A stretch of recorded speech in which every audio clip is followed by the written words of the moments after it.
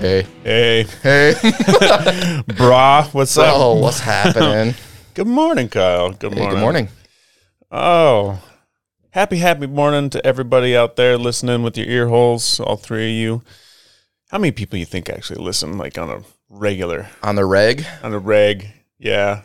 Like the honest Which is number? different than on the res. The It's honest on the reg. number, it would be low to mid 30s. Honest number, low. I'll take low to mid 30s. I will that's too, honestly, right? That's pretty honestly sweet. more than I expected. If we're pulling in a low to mid 30 listens, that's more than I expected. And it depends. Like, that's all like listen to new episodes during release date. Like, if we look back, we got some listens. Oh, that's all right. We're doing all right. So it's if they listen on the release date, low to mid 30s. That's what you're saying. Like the week of the release, yeah. Okay. So last week's was 2 hours. I say only, Yeah. but it is 2 hours, right? Dude, it was so fucking short when I listened it back. I was like, it was over. And I was like, what the fuck? I'm like, We're missing some context here. What the hell's going on? right, I know. And it was, I don't know if there's part of me that thinks that that's kind of a good thing or a bad thing because, so Bill listened to it. Shout out to my man, Bill.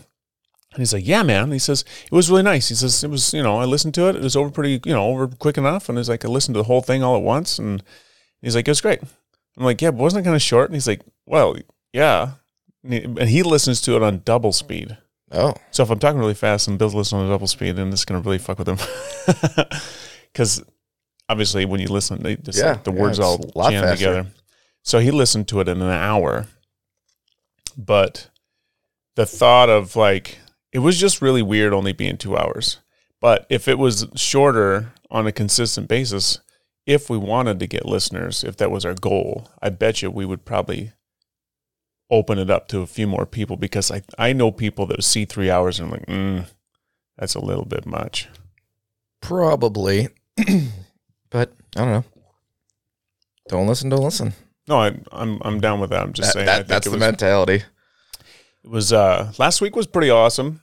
That was good. Shout out to Lacey Steffes. No. It's different. It's Lacey Wells Steffes. You got to get that shit. Get straight. the order right. Yeah, you got to get the order right. That was fun. It was good. It was a good It combo. was a good sesh. Yeah. It was shorter relative to other episodes, but we've been all over. Like, we're consistently, like, I would say minimum 2.5. Yeah. Oh, easy. I bet Our average has to be at least 3. I would say our average is 3. Yeah. Our lowest to date, I bet, was last week. Like after the first one. Yeah. And the second one. The second one was under 2. It was like 154 or something. Oh, like that. really? But we were just getting our feet wet. Yeah. We didn't know what the fuck was going on. We still Just don't. Dipping our little tippy toes into water. Yeah, man. Yeah. No, we don't really know what the fuck's going on, but it's pretty fun.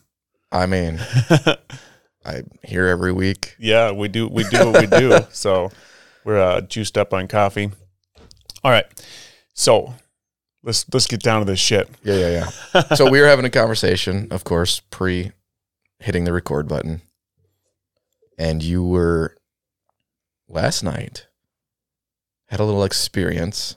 Oh, we could talk about that too. We were going to talk about service, right? Yeah. Well, that and a few things. Let's just so I can replay the whole. All right, replay the whole we're gonna thingy. lay it all down. All right. So we went to a restaurant in Middleton, Wisconsin last night called Takira 88. Little sushi joint just off the Beltline in Middleton. They got some good sushis there. Services okay, but overall, like, we like the place. They got good food. And it's super convenient because it's right off the Beltline, so you don't have to go too far into town if you're down there doing a little shopping trip or something. On the way home, we just stop. And we're like talking about should we do Friday Night Fish? And are you a sushi eater? No. Okay. So if you like sushi, you always eat too much sushi. It's like you order way more fucking sushi than you need, but it's so fucking tasty, and then you just eat the whole thing. So we were trying to eliminate the heavy feeling of having a Friday Night Fish fry, when... Yeah. Depending on where you get it. Yeah, it just sits there. It just sits, and it's kind of heavy, and it's like, So it's like, oh, we'll just go have Friday night fish sushi. And we just ate way too fucking much. So just like we like pounded. I did anyway. I pounded so much sushi, but I was like so heavy when I was done. But here's the thing though: if it's like raw fish and rice compared to grease and batter and breading and French fries, it goes like the heavy feeling fades pretty quick. Sure. It's a lot different. Anyway, so we're sitting at the restaurant, and it is taking fucking forever for our food. I mean, it's fucking insane, right?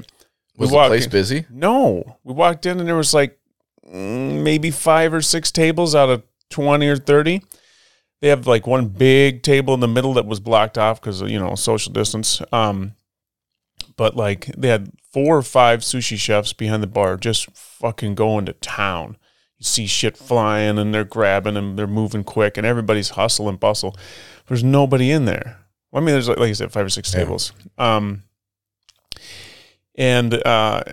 So we ordered a glass of wine, get our water. We had a little bowl of soup, goes with our sushi dinner. And Stephanie's got to go check her hair. She's got to use the restroom. And so I'm looking at my phone. I'm reading a news story. Do you do that? Do you like, if you're at a restaurant and you're with somebody and they get up to go do something, you can't just pull sit your there. phone out? Yes. Yeah. Yep. We used to be able to do it. You used to be able to sit there and just look around. It's like wait for someone else to come back to the table. Now it's like, oh, I should check my phone quick while they're not around because it's rude to look at it while they're there. Although so many fucking people. So I do it for a different reason, but we can get into that after your story. Okay. Well, either way. So I'm looking at my phone. And I'm reading a news story, which we can talk about later too. It was a school shooting in Rigby, Idaho. And all of a sudden, my whole fucking world went blurry. Like my eyeballs got all fucked up, and I couldn't read my phone. All the words got turned into a mess. I looked at the table; everything at the table was a mess. I looked around me, the people, like everything was a fucking blur. It was so strange. And then Stephanie comes back, and she looks at me. She's like, "What's wrong with you?" She's like, I'm like, "I can't fucking see shit." She's like, "What are you talking about?" So it's like, I can't say it was double vision because it wasn't like like if I was looking at you, it wouldn't have been 2 Kyles. It was like there's like 12 Kyles. It was like a fucking weird blur, and it just like it was super intense. And then I was looking around, and I'm like, I was really trying hard to super focus my eyes on something, and I could start to like maybe pick out a lamp, like I could see there's a lamp over there, but like to focus on it, and then Stephanie's like, well, maybe you need to go outside. And it's like, I didn't want to stand up. Like, it was like, I don't know. I'll take a drink of water. So I started drinking some water, and all of a sudden I could just, it was like a camera lens, when you see the shutter and it goes down to a small point. It was like all these, like, say I'm looking at my bowl of soup on the table. The bowl of soup, there's 20 of them, and then there's 15, and then there was 10, there was 5, and then there's 3, and then there's 1. And it came back, and then all of a sudden, it's like everything's back in focus. And it was like super strange. Maybe your eyes just needed a reset. I don't know. That's weird. Yeah, it's like factory reset my eyes. Like, had you eaten anything all day? This was before you ate? Yeah, it was before dinner. So, yeah, I had a pretty solid lunch. All right. Yeah, I had a good solid lunch, chicken and rice for lunch. I'm going to ask you all the mother questions. Had you been eating? Had you drank a lot of water? Yeah, I was drinking water, and I had my vitamins that day. I stretched out, did a little bit of running around. Like, I was active that day. It was just weird. I had now I think of it, there was like a little tiny tinge of a headache when I was done. Of course, I'm diving into WebMD. This morning when I wake up, I'm all WebMD. I told Stephanie, I said, you wait, I'm going to do WebMD tonight. Mass in your brain or it's a tumor, most likely. Either that or it was a miniature stroke. That's something that made me like, could have been that. Because like the what they described was like, it's like a blurred vision, headache, and then dizziness. And it says nausea too, and I wasn't nauseous at all. So here's the thing. As soon as my vision came back, I was like, cool. And I was done. I started laughing about it. You know, I don't know if that's like my manliness, my ego's trying to play off. Yeah, we talked about not going to the doctor when you should. Right, some fucking weird shit. I mean, what's vertigo? Vertigo, is that vertigo? Vertigo is like when you get dizzy. Okay. So I wasn't feeling wobbly. Okay. That's the thing. It's like there was no nausea. There was no wobbliness. It was just... Everything was just blurry. It was just pure eyes. It was just like, it was fucking pure eyes. It was so fucking weird. So, of course, you know, my WebMD buddy, he says that I probably had a minor clottage in my brain. It fucked with my head. And I should get that shit checked out because it could mean that the big one's coming. Oh. I know. That don't sound very fun. Stick your tongue out and go both sides. What does that do? I think if you're having a stroke, you can't do one of the sides. Well, I'm not having a stroke right now. Okay, but if it happens again, stick your tongue out and do that. Make sure you can go both sides. I think if I'm having a stroke, who knows? Now that you said that, I might fucking do that if I ever feel like I do that all the time. Really? Actually, how often do you have a stroke? I hopefully I don't, but I always like. I will stick my tongue. I'm like, all right, both sides, check. I'm good. Solid. Every time you wake up in the morning, no strokes for Kyle. I think that's legit, by the way.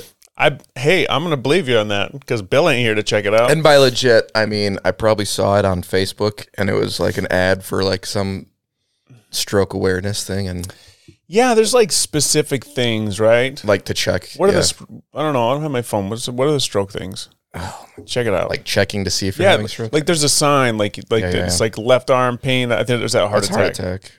What's that? Yeah, check it out. Check it out. What is it?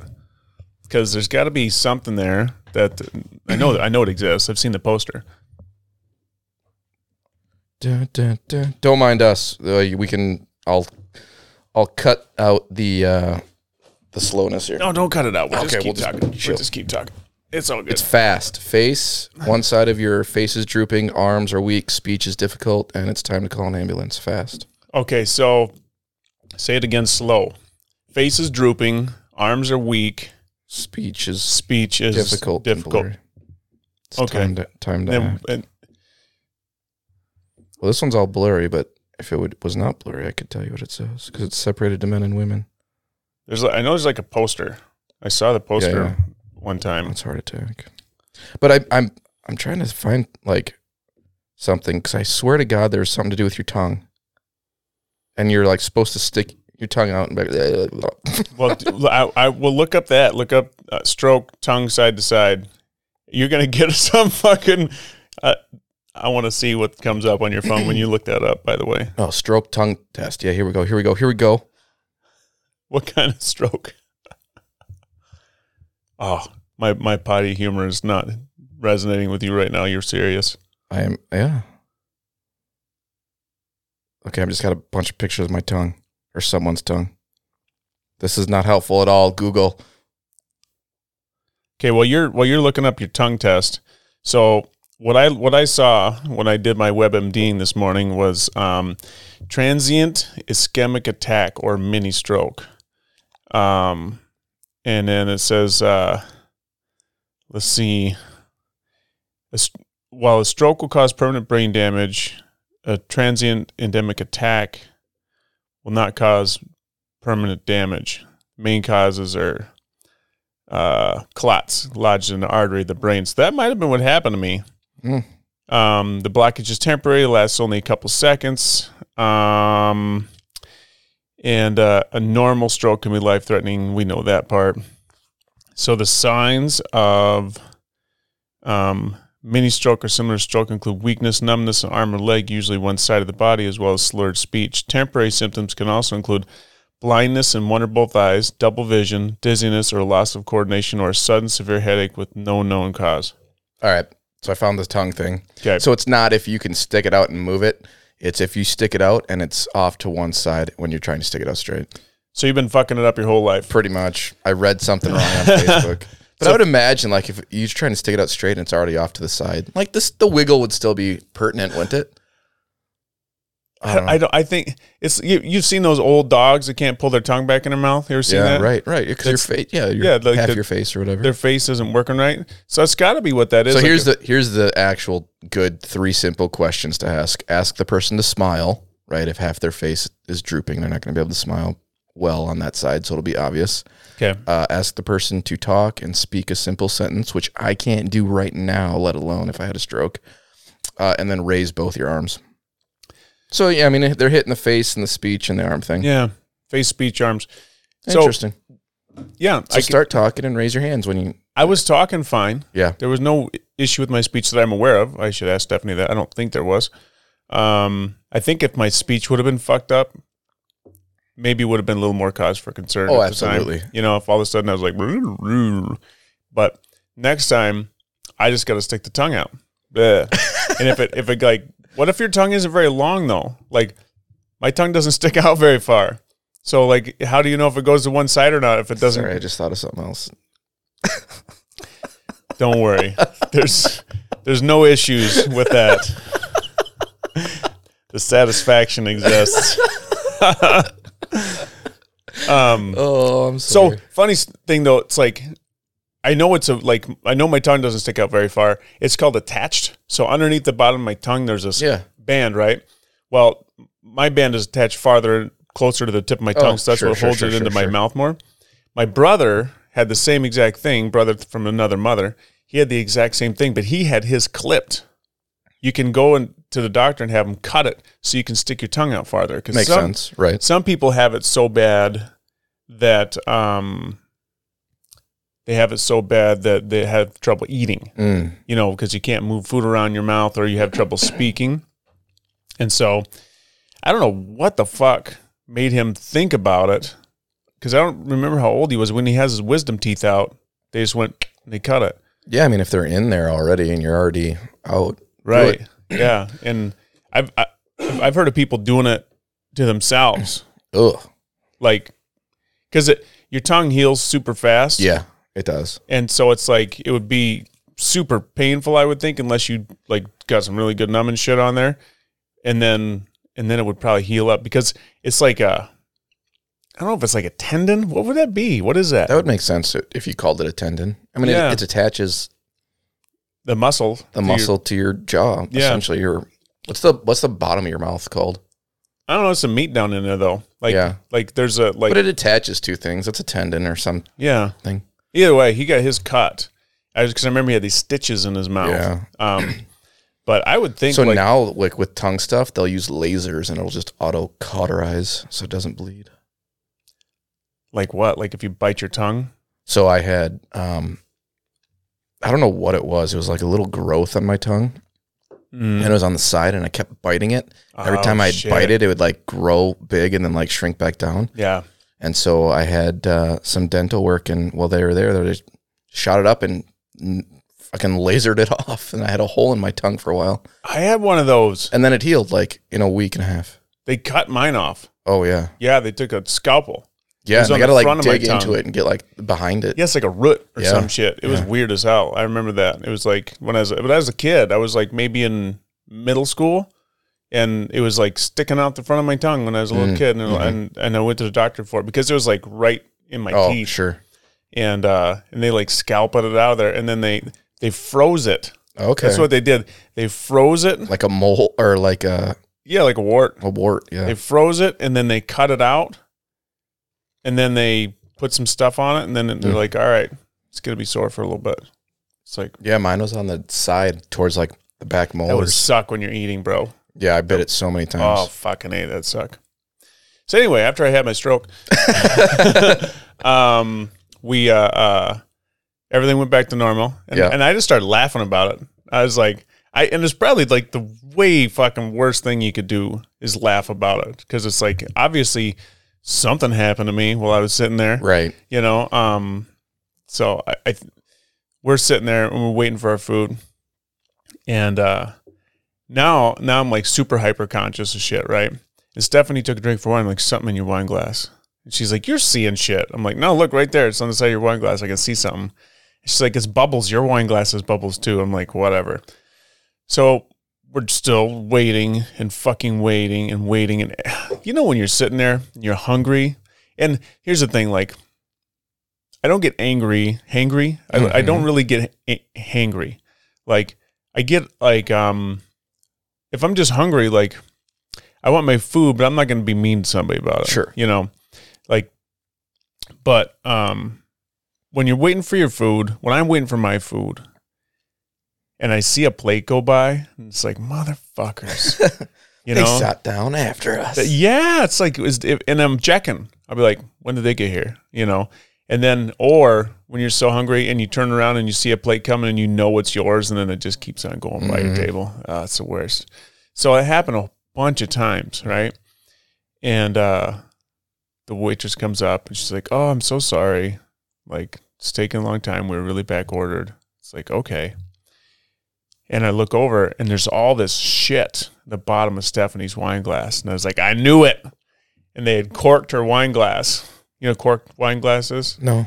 So, like, when you pull the cork out of the bottle of wine, if you push the corkscrew too far, it pushes pieces of cork down into the bottle, right? So they probably poured the last glass of wine out of the bottle into her glass. Oh, sure. And there was cork remnants in the bottom. So she got another free glass of wine out of it, which is all right. But finally, the lady comes by again, and she's like, I'm really sorry. I'm like, so we've been here for an hour. Dude, we sat there for a fucking solid hour waiting for our food. And we ordered quick. Mm-hmm. We ordered simple, and it was an hour. And when we were looking up at the counter, there's all these to-go boxes, right? And she's like, well, we got really busy. And I'm looking around. I was like, it's not that busy in here. But on the way home, I was thinking about it. And it's like, restaurants are in kind of a weird spot right now because so many people are ordering online and delivery and pickup now. So if a restaurant, maybe the seating, maybe like they're allowed to go back to 100% capacity seating, right? But so many people order online and order over the phone now. So let's say you get, you know, a busy night. People are driving by, they want some food, and they say, oh, it's not busy in there. We should go in there. So they go and sit down, and they say you're sitting at 50% capacity. Now, the other 50% capacity that would normally be there is now ordering on the phone on top of another percentage of people that are only ordering online now at all. So now they're actually having maybe as many as twice as many customers in a night as they would normally have, but you can't see it physically because they're not sitting at the tables. You know, so the people that are in the restaurant, I think that what happened is that we sat down for dinner in a restaurant that had 6 or 7 tables, but there was like 30 phone-in orders, right? So if I walk up to the restaurant door and I see it's fucking packed, I'm going to be like, all right, it's going to take a while for me to get my food. Or it's like they'll tell you it's a 15 and a half hour, 45-minute wait. So you got to, you know, ahead of time what to expect. But if you just go into a restaurant and sit down because there's so many empty tables and they bring you your wine and a glass of water, the chef's still got to make all that fucking food for all those people. Mm-hmm. So there's got to be this new kind of problem that they've got to solve and how to like express to people that I know it looks empty, but we are slammed. Yeah. Like, because I would have been a lot less urgent to get my food if my eyes would have seen, my not blurry eyes, my straight eyes, if they would have seen full tables everywhere. Yeah, I think, I don't know if they have more customers, but I would imagine there's inherent difficulties and a timeliness thing with to-goes, especially if you're talking like pickups and deliveries, right? Like you're set to a schedule almost. If you tell someone it'll be ready in 30 minutes, it better fucking be ready in 30 minutes because they're driving there to get it. And they'll be in that door in 30 minutes. If you're sitting down, you have a little bit more, I guess you're a little bit more at the will of the restaurant. And so, and it's just, yeah, I think to your point, it's a different operating model. And now that they're getting both people in the door and those online orders, deliveries /pickups, it's got to be a hectic time, and it's gonna. Yeah, because those sushi guys, the guys making the sushi. Oh yeah, well that's like when you were telling me that story before you just followed up with that, I was gonna say how many, deliveries are they doing? Because I bet it's a shit ton. There was on a Friday night, fucking pile of deliveries. Like the whole, like normally when I go to the sushi restaurant, the whole top of the counter is full of those little bamboo trays with all the sushi on it, right? It was nothing but to-go containers, and they were just fucking filling them as fast as they could. Yeah. And it's like, so let's say they did 20 to-go orders in the time where I'm waiting for my food. That would have been 20 tables. Yep. Processed before I even got my order in. Right. So it's a whole new problem that they're going to have to figure out, because I'm going to tell you, it fucking sucked sitting there for an hour wondering what was going on. And like, if it's just communication from the wait staff, so they got to tell the wait staff, listen, everybody needs to know that we're swamped with the go orders, so we're looking at a half hour, 45-minute wait before they get their food. Because I would have been fine with it. I would have ordered another glass of wine or whatever, Sure. had an appetizer, maybe an egg roll or something that would have satiated me in between sitting there. Yeah. But when you show up and you're hungry. Yeah. And I think it really depends on like the size of the restaurant. Like in my initial mind, if I had the size capacity to do it, I would have a specific chef for to go and a specific chef for in-house. That would be super wise. Well, there were 5. Right. So but I know what you mean. It's almost designate like someone like you don't touch to goes unless your slate is empty. Right. So like it'd almost be like a dual kitchen kind of situation. Yeah, essentially. Yeah. So I think of even like on a super simple basis, like you ever order from Papa Murphy's? Yeah. Take and bake pizza? Like with to-go orders right now, like you order and the hope is that it's sitting there on the little shelf and you grab yours and you bail. Mm-hmm. And you can tell every time when they're sitting there and they've got this listed to-go orders, and that one person walks in like, oh, did you order online? No, I still need to order. And like, fuck. Yeah. Stop everything. Okay. What would you like? Yeah. You know what I mean? Just it fucks up their whole system. Well, because their system is so based on to-go orders and online orders now. Since COVID, yeah. Since COVID. And so the last time, little tidbit for everybody out there. If you have a Papa Murphy's punch card in your wallet or in your purse or somewhere in your desk drawer, every punch you have on that card's worth $1. Oh, interesting. So if you thinking about getting some pizza tonight, maybe you want to save a few bucks, get some Papa Murphy's, however many punches you got, turn that card in, because they don't use the cards anymore. No, they don't. You sign up. Rewards. It's a rewards thing, yeah. So, but every punch is worth $1, which is pretty sweet. So here's a funny story. Last time I went to Papa Murphy's, I haven't gone in a while, right? Obviously, because I didn't know about the punch card thing. I had a couple punch cards in my pocket. One of them had 7 punches on it. One of them had 4 punches on it, right? So I rarely go to Papa Murphy's anymore. So I go in, I pull out the punch card with the 7 on it, give it to them, and they're like, oh, we don't take these anymore, but each one's worth $1. So it's your lucky day, because we had ordered online. I'm like, sweet. And I had the one with the 4, and I'm like, oh, should I put that on there, or should I save that for next time? Yeah. I'll save it for next time, I said to myself. So I sat down, because they weren't quite done with my order. And this dude comes up, and this is, just bear with me here. This dude comes up, and he's ordering his pizza, and I was like, you know what? That fella looks like he needs $4 off his pizza. So I took my card, and I walked up, and I said, because the dude was explaining that the server, Papa Murphy's employee, was explaining to the other customer the whole punch card thing. And he's like, well, I don't have any punch cards, And he's like, okay. So I said, here, take this, throw these on there, Merry Christmas, or I don't know, said something stupid like that. He didn't even look at me. Like the dude was just like, he just took it and he gave it to the Papa Murphy's guy, and he didn't even look at me. Oh, wow. I just gave the guy $4 off his pizzas. And it's like, for a second, I was a little offended, because I was like, I don't know, like someone gives you $4 off your meal, you at least say, cool. Yeah. Thanks, man.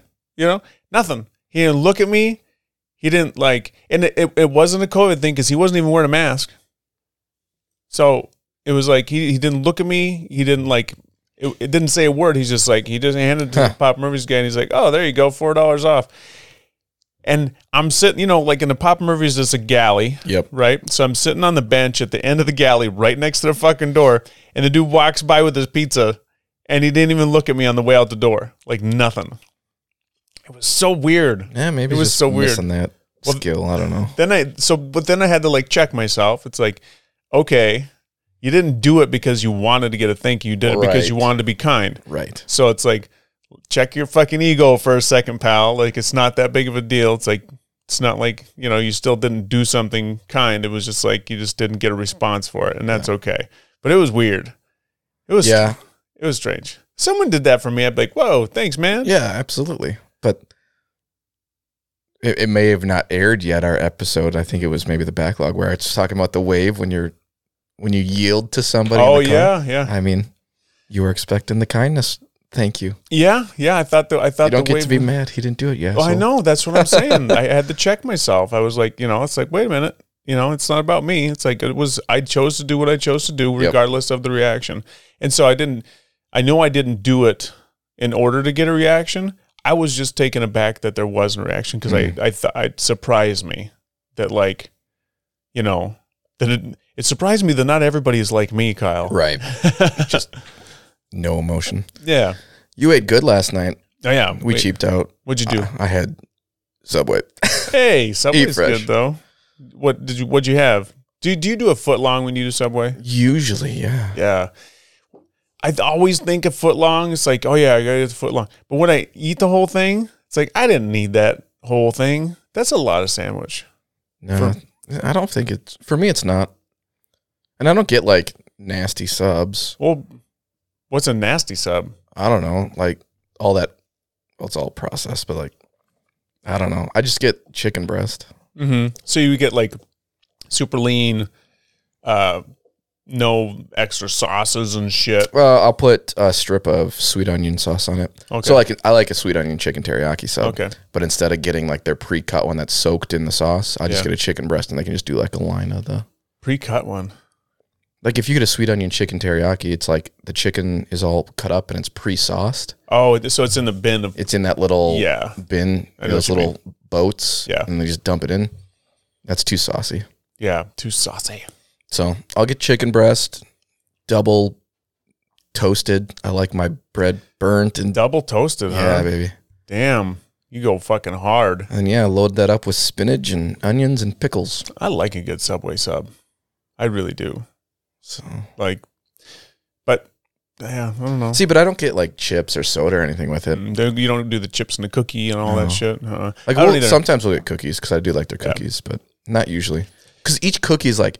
Did you know each cookie in Subway is like 220 calories? Fuck yeah. Those things are like pure sugar, man, and flour. Yeah. And they're super processed shit. Yeah.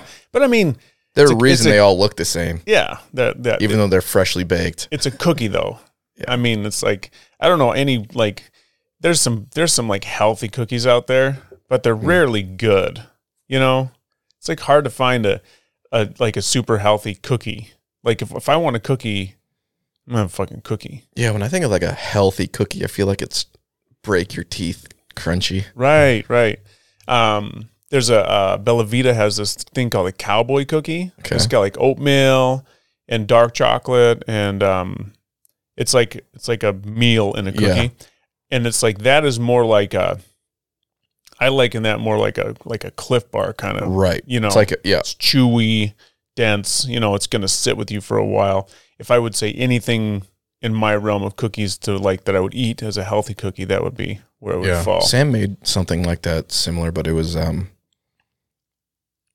it was exactly that. It was like oatmeal and I don't remember what else was in it, but it was healthier stuff. It wasn't just sugar, and then it wasn't flour based or anything like that. It was. Do you make cookies? Do you bake? Are you a baker? No. Sam makes cookies when I ask her to. When how often do you guys bake in the house? Like have cookies and shit? Not often at all. Like so not often that I can't even put a number to it. Okay. Maybe 6 times a year. Are you in there stealing the dough? Oh fuck yeah. Fuck man. That's like It's the only reason I want to make cookies now is so I can eat the dough. And then when the cookies are done, it's like, so full of cookie dough. Gotta ache from cookie dough. Can't even eat the cookies. I mean, I like cookies when they're still hot. Oh, yeah. When they're soft and chewy. Yep. Yeah. And like I'll eat a shit ton of cookies that are fresh baked and hot. And then, but once they're not, it's like, I guess I'll warm them up in the microwave. I don't ever think about warming cookies up. But after then they get overcooked, and they're not. It's like not the same. No, it's not the same as just fresh out of the oven. Fresh out of the oven cookies are the bomb. The cookie dough before the fresh out of the cookies. Yep, that's the real oven cookies. That's the real thing. That's where it's really at.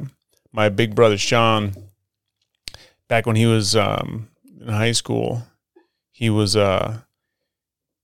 come home with this big saran wrap, cellophane wrap ball of cookie dough, and he would go to the grocery store to the bakery, and he would just buy like 3 pounds of cookie dough and bring it home and put it in the freezer. And it was always sugar cookie dough.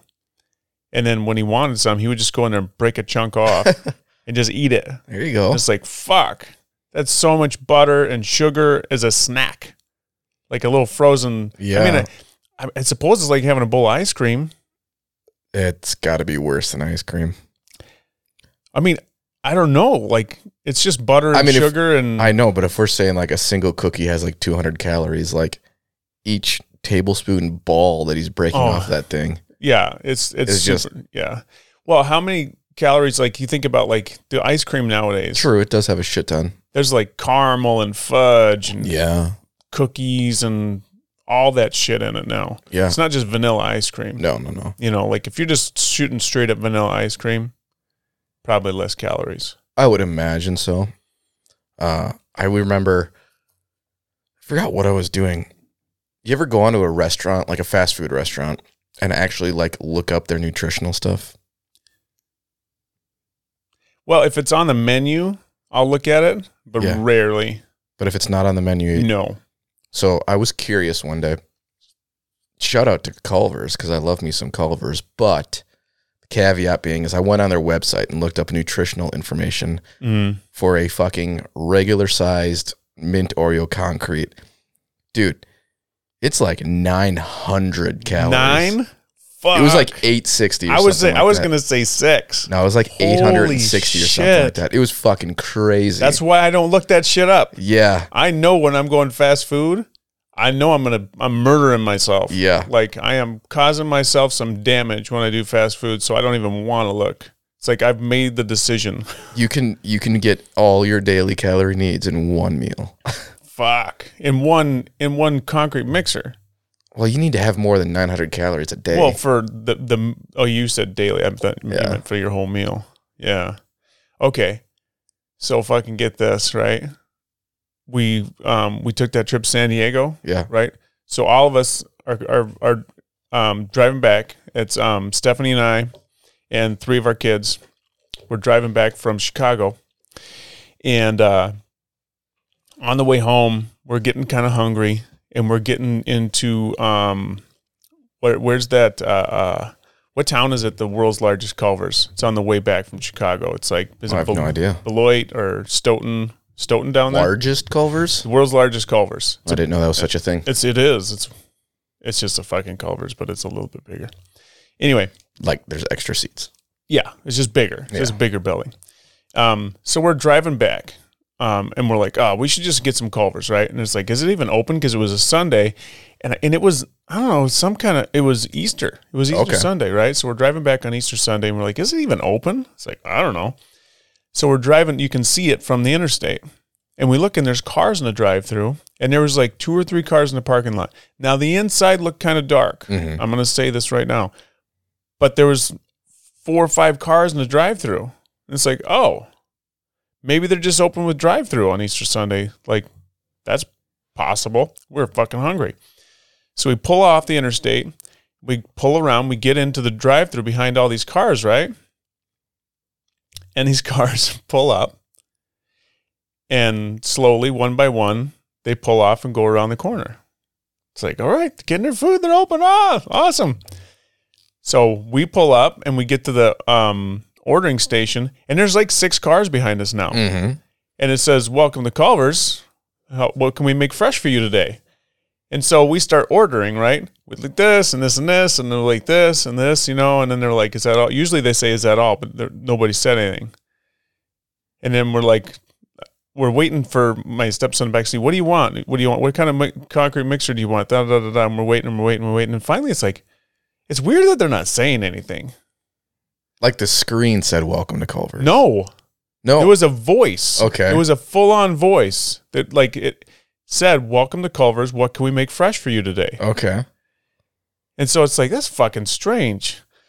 So we go to pull around the corner, fucking place is closed. Like, because the pickup window is around the corner, right? Yeah. So we go around the corner and nobody's there. And it's like, it's an automated message that like read the car when it pulls up. It says it right away, right? And so we're like, motherfucker. That's hilarious. So we pull out and we're laughing our asses off, right? Because now there's like 10 people in line. Yeah. I'm like, just following suit.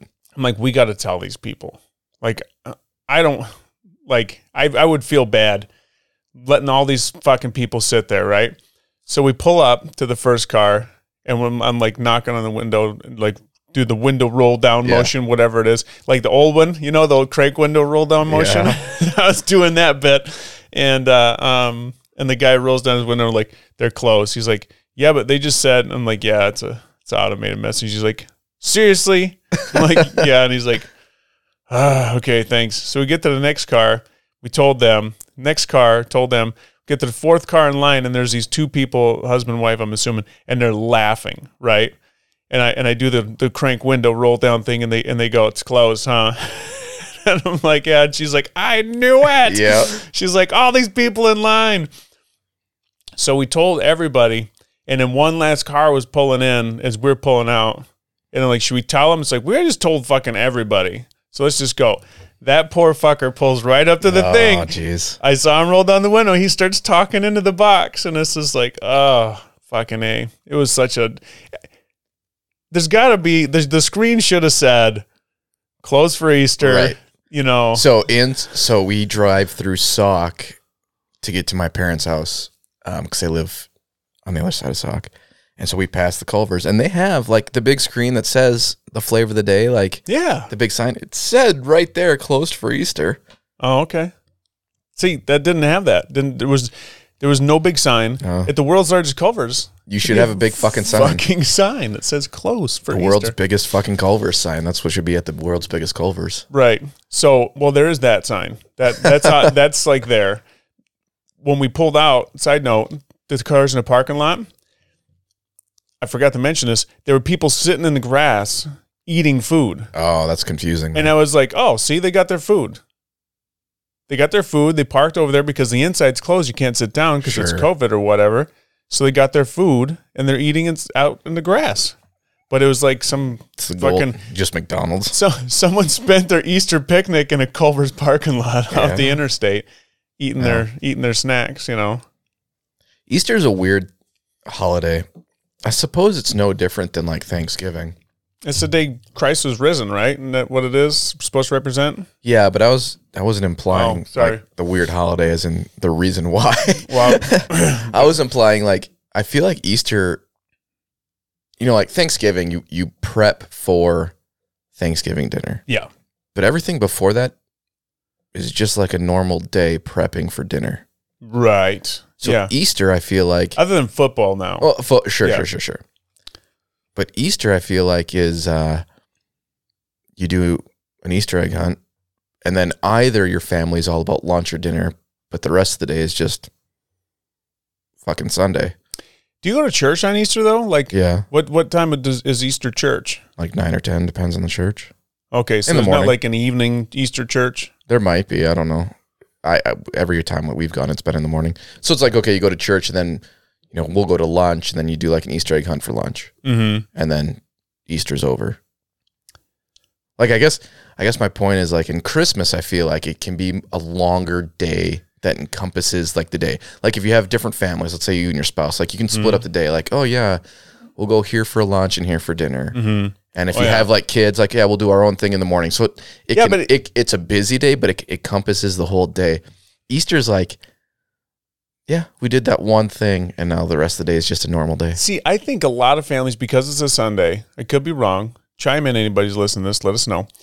I think that on Easter, it's more of a day for like people to like enjoy springtime and be outside and grill out, and like you do the Easter egg hunt. Everybody comes over. It's like big fucking potluck. Everybody's wearing a fancy dress, and you're wearing your clothes that you wear to weddings and funerals. And then you just kind of hang out all day with family. That's what I always picture. Like it's an all day affair of just hanging with family, and kids are running around. And you get to see your cousins what you haven't seen, like and like all that kind of shit. Sure. And then you want to go home around, let's say 4:30, right before dinner, where you might want to stop at a Culver's. Oh no! Well, it depends on when you eat, I guess. But like holiday eating. Like, I eat so much on holiday eating. I fucking pound the food on holidays. It's such a... Depends on the holiday. It's such an unhealthy, like, thing that we do with food, right? It's so bad because you think about, like, Thanksgiving, Easter, Christmas, Halloween, like, St. Patty's Day. Every fucking holiday is like, built around consuming something, right? It's like... When all that shit started, we didn't have mountains of fucking food. Like they maybe had what they called a feast, but it's like maybe like someone brought a loaf of bread. You know, it's like someone brought like a little bit of soup, or I don't know how it all worked back then. Obviously, I wasn't alive, but today it's just mountains of food. Yeah, and I think the quantities are so large. Like you have between Halloween, Thanksgiving, Christmas, you have like 3 months or 2.5 months of just pure shit, where if you're not disciplined, you're going to fuck yourself for the whole year. I mean, think about Halloween. Your kids get a shit ton of Halloween candy. Yeah. You're not going to let them eat it all. So you literally extend your Halloween candy from Halloween until Easter. Well, yeah, but even if you're aggressive with it, mid-November, then by mid-November, you're in Thanksgiving mode, and then Thanksgiving comes, and you make all this fucking food and all these pies and desserts and shit like that. And then you eat Thanksgiving food for the next week because you have all these leftovers, and you damn well bet that I'm going to eat every slice of that pie. Yep. That someone made. Right. So for the next week and a half, I'm eating fucking pies and you got 3 tubs of Cool Whip in the fridge. Yeah, mashed potatoes with a shit ton of butter. Yep. Then I'll take a break for 2 weeks, but guess what? It's Easter or it's Christmas cookie time, so we got to make cookies. So now I'm pre-eating all my Christmas cookies. And everywhere you fucking go, there's Christmas cookies everywhere. Everywhere. People are giving you fucking Christmas shit, and then it's Christmas time, and then you're eating Christmas dinners with all those desserts and cookies, and then those last because you made 14,000 fucking sugar cookies. No wonder everybody's so fucking, their bodies are fucked. You know, it's like... It's, again, it's like you spend 2.5 months just destroying... Longer than that. Think about, okay, so I'm going to add to that. Okay? You have football season. How many weekend football games are all about the food? Every fucking Sunday. It's wings, it's grilling, it's brats, it's beer. Then you got the playoffs, and then you got the Super Bowl. All of that's all about food, too. Doritos, and it's like it's all about the big party, and you get together and you drink and you eat and you drink and you eat. So yeah, from basically like you work hard all fucking spring to get that summer bod, rock your summer bod all summer out hanging out at the lake and doing what you're gonna do. But once the fucking sun goes down, baby, and the temperature changes, you're fucked. Once you put on a sweatshirt, yeah. Well, and every time you go to the store. Holiday food, holiday candies, holiday this, holiday that. It's everything is so based around consuming, and it's so bad for our bodies. Yeah, you know, it's like no. There's got to be. I bet you said at one point it wasn't like this. There has to be maybe a co-op between fucking food producers and personal trainers. Oh, it's like, hey, I tell you what, I'm going to let you sell hard for 3 months, 4 months. And then you're going to stop for just a little bit, and I'm going to let people be new people. And I'm going to take what they just destroyed and rebuild it with New Year's resolutions. Absolutely. I think trainers I don't know if it's a conspiracy there, but I'm totally fucking joking, but I don't know, man. Yeah, fucking do some research and look it up. No. It's no. It says No. fucking no. It's the trainers in gyms, I think, absolutely count. Oh, They count on those people on that in that emergency mindset. They're all fucking hopped up on sugar and their body feels like shit, and they wake up in the morning and it's like coming up on New Year's and it's like, okay, after New Year's Eve, new year, new me, baby.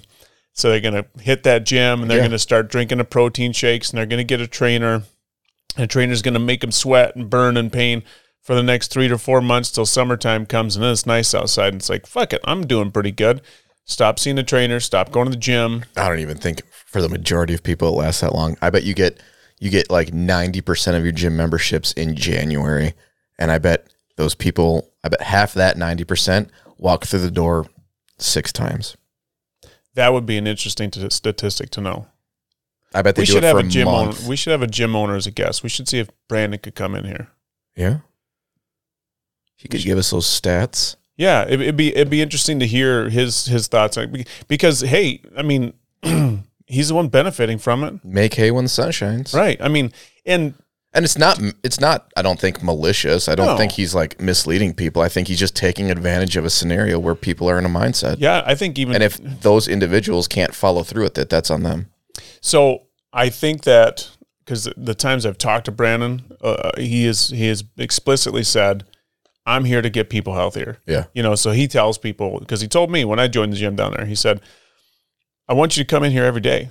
I want you to have a reason to come in here every single day. So I'm going to hopefully provide you services that make you want to be in here, not just give you a space to throw some iron around and then not show up after a while." It's like the classes and they do outdoor camps. They do all kinds of different shit at his gym. But the reality still exists that that's the cycle of a gym, you know. Oh, yeah. You know, so you look at those gyms in big cities. I always wondered how the fuck they could do $15 or $10 a month memberships. But if there's 400,000 people in a city, Yeah. And it's like, to be fair, I think there's a difference. I think Brandon and what he does is maybe a little bit more engaging than like yeah, that's what I'm saying. your $10 membership, where we just want you to sign up, prepay for the year. Here's the machines. They're available to you. Right. Exactly. And then if you want a trainer, it's $80 Yeah. a session or whatever. But, and you know, I would think that if you had a super cheap membership and really expensive trainers, that would be another way to get people to get more training, because it's like, oh, fuck, I'm only paying $10 a month for my membership. Yeah. You know, it's like other places are $100 a month, so I'm getting a trainer for free, basically. Whoa. So there's, I think, a lot of different models, but I think Brandon's is designed more to be more engaged. Pulse Fitness, everybody. Just shout out to Pulse Fitness. Good dudes, good people, good ladies, good trainers, awesome staff. Yeah, they're a good business. Give them some love. But Brandon, he makes a point, I believe, to make people want to come in there, to be diverse in the offerings he has. Like, they've got that meal plan that they do. They got the training sessions. They do outdoor camps when it gets nice out. They do they do a lot of stuff for the firefighters and the EMTs, which is super fucking awesome. So I think, and you're probably going to find that in more smaller town. I mean, Bear wasn't a small town anymore, but smaller town situations where you're going to find, I think, more of that focus on caring for the people that are coming in. Yeah. It's more of a, it's a small time, personally family owned type business model versus like your mass produced, or we have 40 location type model. Right. Right. Well, what's the big one in Madison? Princeton Club? Oh yeah. When you drive through and they got those fucking bikes that overlook the highway. Or Yeah. whatever. The walls of glass and all that stuff. Yeah, and yeah. so I've been in the Princeton Club down there once. And I mean, so the parking lot was maybe 50% full, which seemed like a lot of fucking cars. But when you get into the building, It's huge. it's such a big place. It's almost like there's nobody there. Mm-hmm. So if their model is based on capacity to fill the place, and they've probably got enough memberships. They're probably over capacity if everybody showed up at once. But their parking lot doesn't have enough spots for all their members to be there at once, right? So their model is we're going to sell memberships knowing people aren't going to show up. Yeah. So it's how I don't know why we diverge on this shit. Neither do I, but neither do I. It's fucking fun. That's what it is. It's like it's interesting. It's a little plays with the mind a little bit, but when you talk about, we're going to sell memberships, even though we can't house them. Like I'm thinking, like, okay, at the club, if we have 300 active members at this Baraboo site, there's no fucking way we can house 300 members. Is that how many members are there here? There's less this year with COVID for sure. Prior though, we've had it 300, yeah. And but if we're only seeing a third of those a day, we couldn't handle 300 a day. So logistically, how do you reconcile that? Do you when you're signing up kids for the club, do you like have a schedule? Do you know are they like how many days a week, or is it just like no? So the club is very drop-in, meaning you become a member and like a gym, it's accessible to you. So we base everything on trends and averages. So for instance, like even with 300 kids, like in a season, let's say, numbers don't shift dramatically here. So if our trend is, we're seeing, it's fall and we're seeing 85 regular kids and 20 teens, it's not going to dramatically change like overnight. Like on a Monday, we're not going to see 85, and on Tuesday, we're going to see 40, and then on Wednesday, we're going to see 160.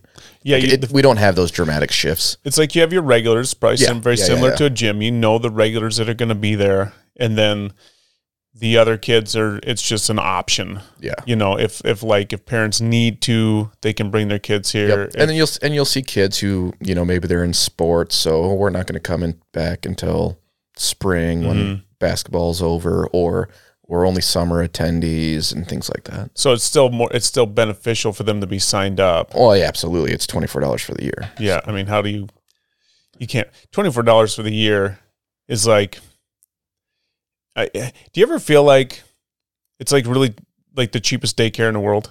So I hate the term daycare. I know, but I'm saying, do you ever feel that way? Do you ever feel like it gets used as super cheap daycare? Because I'm not calling it a daycare because I know what you do here is not just like dropping your kids off at some lady's house with a swing set in her backyard. I get that. But I'm sure there are parents that sign kids up for this because it's $24 a year, and they can drop their kids off and they can hang out and they can have a good time and they don't have to worry about them because there's responsible adults taking care of them. Yeah, for sure. So like you're going to say you hate the term daycare. I do. And? Because I'm not a daycare. Right. You're not a daycare. You don't want to be seen as a daycare. No. Right. And you guys definitely differentiate yourself from being a daycare. But yeah, there are people that probably see you, not Kyle, but the club as a daycare. I mean, or they use it as such even if they don't say the word. It's like it's the club, but basically the club for some people. Oh yeah, absolutely. Drop my kids off. I got to go do something. Yeah. And honestly, that's probably the majority of families that up until they get into the teenage years, right? Yeah. We're a place to take your kids. Like I would guess, and this is not like surveying our families or anything, but I would assume if you're a 9-year-old and you're coming here, it's because your parent needs you to go somewhere. It's not because your parent is thinking about probably the benefits of all the things we do and what we're trying to teach and instill. Right. What's the youngest kids you guys take here? 7. You have to be in first grade. You have to be in first grade. So, and that is purely because of a licensing issue. So we get this question all the time. Why do we have to be 7? I have a kindergartner. Why can't you take a kindergartner? Because we're not a licensed daycare. Right. So that's the difference between a licensed daycare and you. So, and I think that, so daycares are expensive, right? Mm-hmm. And I think the daycares are generally designed for those really young kids, like what, like 8 months, a year, all the way to say 7 or 8. You can get licensed in different age groups, like 0 to 1, 1 to 2, 2 to 3, 4 to 6. Right. So at that 7-year age range, maybe there's like the people who set the policies or whatever. The mindset is like they're at that point where, they are way more self-sufficient. Yeah. And so they're probably not going to like fall down a flight of stairs or walk into a dark alley. They're not going to do anything that's going to put themselves in danger. So if they just can hang out at the club after school for a couple hours until mom or dad gets home, then it's like it's not a big deal. But if they were 3 or 4, you wouldn't put them in a club with potentially 300 members. Mm-hmm. It'd just be a different situation. You would want them to have more one-on-one at a younger age or less numbers per staff. And you'd have to, if we wanted to accept, let's just say even 5-year-olds, we would have to become licensed through the state. And we would have to have a separate facility or space for those 5-year-olds. Mm-hmm. And I'd have to have separate staff with separate teaching credentials. And it's a whole process. Yeah. So, and there's, again, we call ourselves basically an after-school enrichment program mm-hmm. with a summer program that's attached to it, where we operate all day. And so it's just, we try and, we're just different. Well, yeah, I guess in my mind, I'm trying to cipher out why it is, like, what is it that prevents or doesn't, or pushes people to utilizing your services at the Boys and Girls Club of America in any city? It's like, so is there a financial demographic? Is there a social mm-hmm. demographic? Is there, is there a certain point where some people are just like, they're 8 years old or 9 or 10, and it's like, if I'm going to go to the gym for a few hours or I got to run into work for a half a day, they can hang out at the house. I'm not worried about it. Is there, what age, you know what I'm saying? Like, some people don't want their kids to go to the club. Yeah. And what is it that prevents that? Because, your programs are awesome. Your staff is awesome. And maybe it's like, shit's real here. Like, there's enough kids here that, like, your kid might hear a bad word, or they might see somebody get angry, or, they might like experience an emotion that's uncomfortable, where it's like, if they're in a very controlled environment, they won't have to deal with that. Yeah, so people come to the club for all different reasons. I think the affordability is certainly a high point of that, or a reason why that is, right? And just by nature of that affordability, you could argue that we have a higher demographic in each club that's maybe on a free and reduced lunch system, or in a different home setting than your traditional 2-parent home, right? Mm-hmm. And to be fair, we have those kids as well. We have kids who are 2-parent homes and totally financially fine and could afford $300 a week or whatever daycare regulars.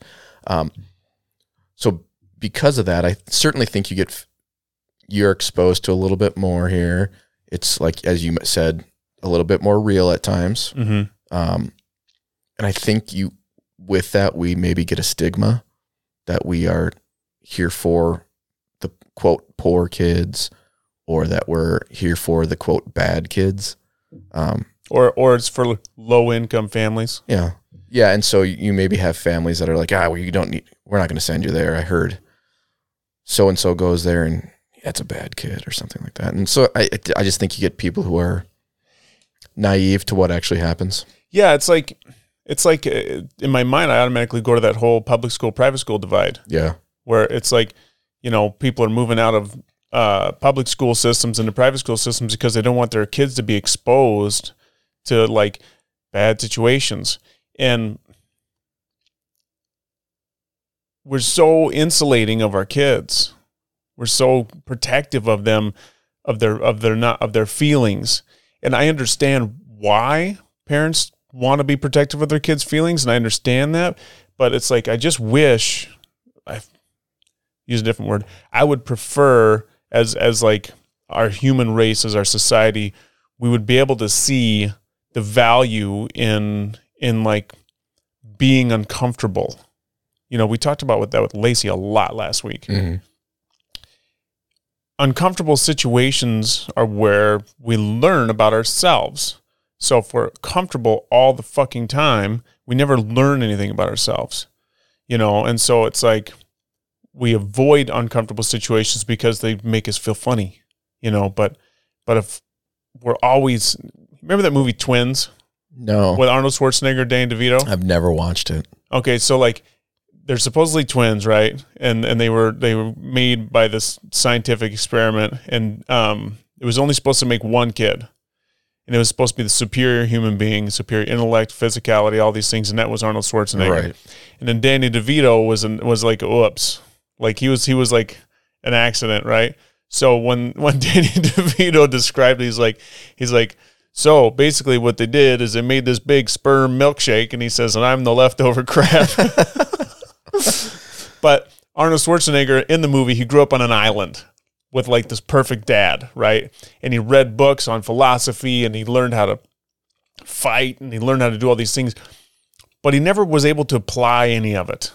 Like it was all this knowledge of like the world, but he never felt anything. He never applied it. So when he came to the real world and to find his brother, little Danny, everything was all fucked up because it was like he didn't know what to think. He didn't know what to feel. He didn't know what it was all about because he'd never really experienced any of it. So if all we do is spend all of our time protecting ourselves from emotion and difficult situations, then like eventually the chickens come home to roost, right? Eventually, like it's going to happen. And when it does, if a person doesn't have those skills, those abilities to cope with a difficult situation, they're going to break, right? In a big way, like in a way that's way more traumatic, and people can lose their shit.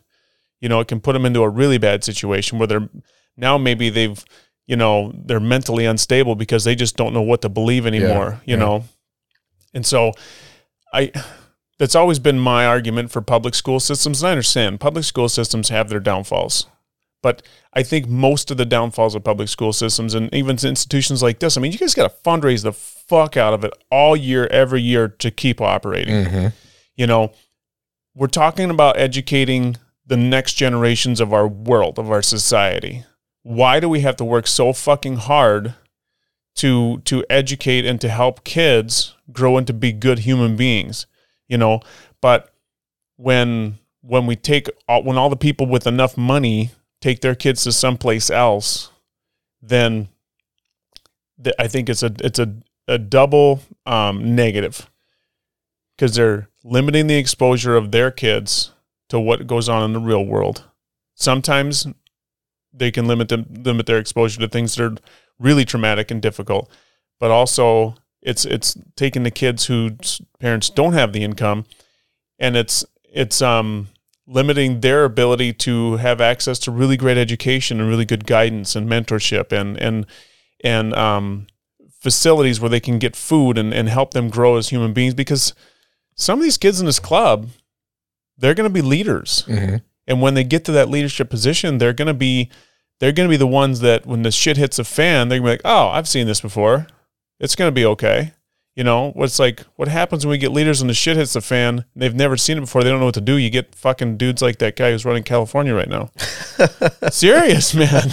It's like, no, everybody must go home. Nobody eats in restaurants while I eat in my personal favorite restaurant. Exactly. It's like, I think that's what happens. Yeah, there's certainly a validity to having experiences and being exposed, maybe it's the wrong word, but exposed I'll use, to people going through different struggles. Like you said, if you're just insulated in your little pristine world 24/7 and you don't experience real life outside of your bubble, once you get out of that bubble, it's going to be a little kick in the ass. Yeah. So I part of that experience, can we shift a little bit? Yeah, man.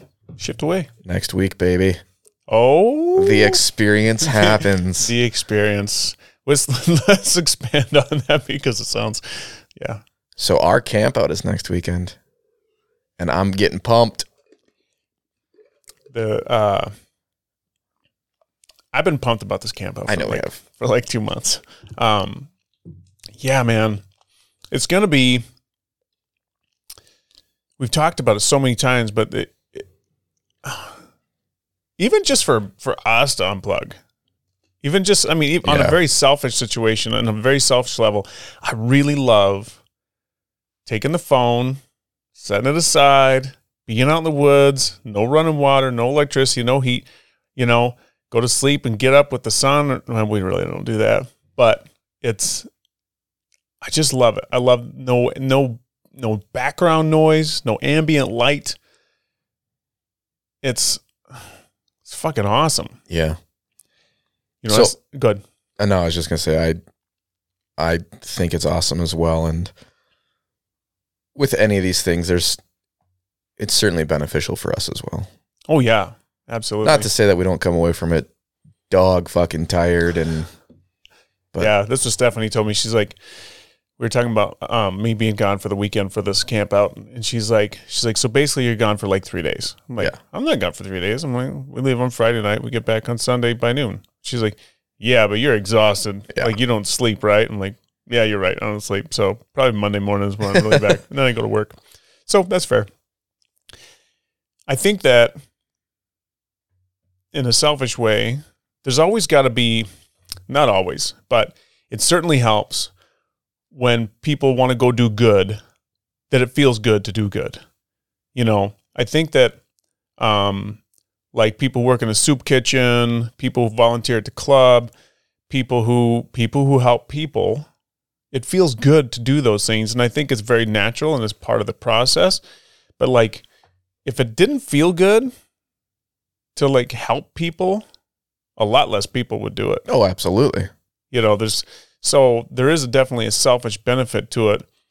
But I think the reason it feels good for me is because in the process, I learn about myself.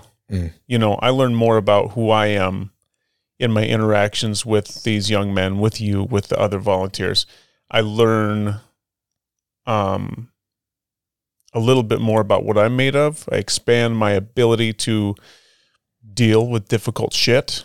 My empathy expands, and then I can take that expansion and share it with these young men at a much earlier age than I was ever exposed to it. Yeah. And just knowing that, like, I sleep better at night. I feel like I'm making a difference. And if I feel like I'm making a difference, then it motivates me to do more of it. So I think there's a kind of a positive spin on the selfishness of the situation by doing that.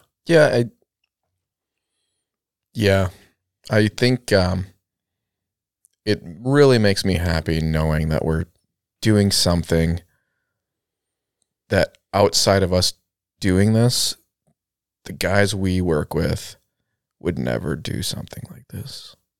No. And so just the uniqueness of what we can provide as an experience to these young men it feels really good knowing that we can provide that. And it feels really good knowing that, honestly, we're outside of us doing it, it's not going to happen for them. And so there's certainly a selfishness there, right? Like, I don't want to take on too big of an assumption that, they're never going to experience the world, because they're absolutely going to experience the world. Yeah. But in this specific experience of a camp out, put in the situations they're put in, and this growth opportunity, it just feels really good being the people that do that. Mm-hmm. Yeah, I think that it's also very humbling, right? It's like, as an adult, I feel like there's times when it's like, I know what's going on. Mm-hmm. I got it. I got a pretty good grasp on this world shit, But then I look at like these kids, and it's just like, maybe not. maybe I don't really. It kind of taps me back into like a different way of thinking, of more of a open-mindedness, more of a like seeing the world in a new light every single day kind of thing, where It helps me take things for granted less. Being exposed to seeing kids the first time they ever build a fire and being fucking mesmerized, and they feel like they want to put on a fucking cape and walk around like they're the king of the world because they built a fire. And it's like, I built so many fires in my life, but it's like there's still this fucking cool thing that I know how to do that I take for granted, you know? So this is a tangent. I'm sorry, but I'm going to go there. No, go it. We talked about that Solo stove, right? Yeah. So anybody who's listening, if you don't know what a Solo stove, it's just like, it's a campfire stove, right? It's like a fire pit, but it's really fancy. So I called it the Apple of fire pits, which kind of pissed Stephanie off a little bit, but it's like a boutique fire pit is what it is. That's what we decided on the way home. We're having this discussion in the car because she's like, well, what do you think about the stove? And I started laughing about it. She's like, well, I bought it. I'm like, I know you did. Like, I know, like, we bought it. It's good. It's fine. I'm excited. It's going to be interesting, you know. But it's like the shiny shit like that doesn't do as much for me. Like, it actually gives me an adverse reaction. Like, it's almost like I feel like someone's selling me a bill of goods, like by saying, you know, I'm going to sell you a $300-400 fire pit because it looks really fucking cool. It's like the iPhone versus a flip phone, right? It's like when the iPhones came out, they're super shiny and fancy and they could do all this shit, but my flip phone did the job just fine, you know? So Stephanie's been looking at this Solo stove online for a while. When she first started talking about it, I was like, I didn't say anything. And when I don't say anything, she knows it means I don't want it. She's like, she knows, you know, she just knows. It's like, if she like talks about something super exciting, and I don't say anything about it, she's like, he doesn't want it. You know, I know she knows that. And it is just because I think it's kind of absurd a little bit. You know, it's like glamping. You know, glamping is? No. Glamping is like, it's like glamorous camping. Okay. So it's like they glamping, they put up a big wall tent, feather beds. I know exactly what you're talking about. I just didn't know there was a phrase called glamping. Glamping, yeah. So we get this $350 fire pit home. Now here's the other thing. I got to preface this. Like a month ago, I wanted a fire pit for out in our back patio, right? And I went to Menards. I got a fire pit for $69. It burns wood really fucking good. And it's like it's a fire pit. Yeah. You know, it's like it's okay. It's done. This is like the Uber fire pit. Yeah. So we get it home, and on the way home, she's like reading the instructions on how to use the Solo stove, right? And she's reading them. She's like, first you place 4 to 5 pieces of small chunk wood in the bottom, approximately 1.5 to 2 inches above the base, and then you place your tinder inside the chunk wood. And then you begin to light the fire. And as the flames increase, you put in slivers of wood. I'm like, what the fuck is that? It's like this is a boutique fire pit. Yeah. It's like, this is for people who don't make fires. Right. But it looks really fucking cool. So they want to make fires now because they can make a really cool fire. They can be like, they can talk about their cool new fire pit. And everybody can come over and drink wine around their new fire pit because it's really fancy. But they don't make fucking fires, right? So there's this huge, long process on how to make a fire in this fire pit. And it's just making a fire. But I just had to try to envision, okay, so where does somebody who doesn't own an axe or a chainsaw or anything like that, and they go to the gas station to get a load of firewood, and in the pictures, the chunk of wood is like a 4-inch by 4-inch square of wood. Where is the person going to go find a chunk of wood? Are they going to take their bread knife and start sawing on a piece of fucking firewood? How are they going to get a chunk of wood? Like, this is going through my mind of someone who doesn't build fires. Trying to do it exactly like the instructions are telling you. Exactly like the instructions are telling you. And so we get home, and Stephanie, to her credit, she's like, you know what? You're kind of taking my buzz out of this a little bit. And I'm like, I'm sorry. Like, I know you're excited about this. Because I did. She was excited about it. It's like, but like, there's this little devil on my shoulder. It's like, but the only reason you're excited about it is because it looks fucking cool. Like, it's new and it's shiny and it's fancy and it looks cool. So it's exciting. Like, that's shiny shit is, you know, It looks cool, but isn't it? I mean, it's supposed to have features. Like, doesn't it double burn the smoke or something? It has a reburn. Yeah. So technologically, like, it's like the iPhone to the flip phone for a fire pit. It's pretty fucking cool. Yeah. You know, so the base has I was talking to Stefan about it last night after we lit the fire and it's going. And you can actually see the reburn. Okay. It's I'm like, I wonder how many prototypes they had to make this perfectly measured, the size of the hole, the spacing of the holes to draw that. So it draws the air in from the bottom of the fire pit. So it sits on a rim, and then it sucks it up, and there's like, I don't know, 200 holes right at the base, and it sucks the air through, so that's the cold air coming through the bottom and pushing through the top. And then you get your fire going, and you put this little ring on the top of the fire pit once you've got your fire going. And without the ring, it was just like a regular fire pit. Okay. Burning flames going straight up. You put the ring on, and the ring only reduced the diameter of the hole. Maybe it's probably 2 inches all the way around, so a 4-inch reduction in diameter. Okay. And it's got a little curve to it. Changed the way the fire burned completely.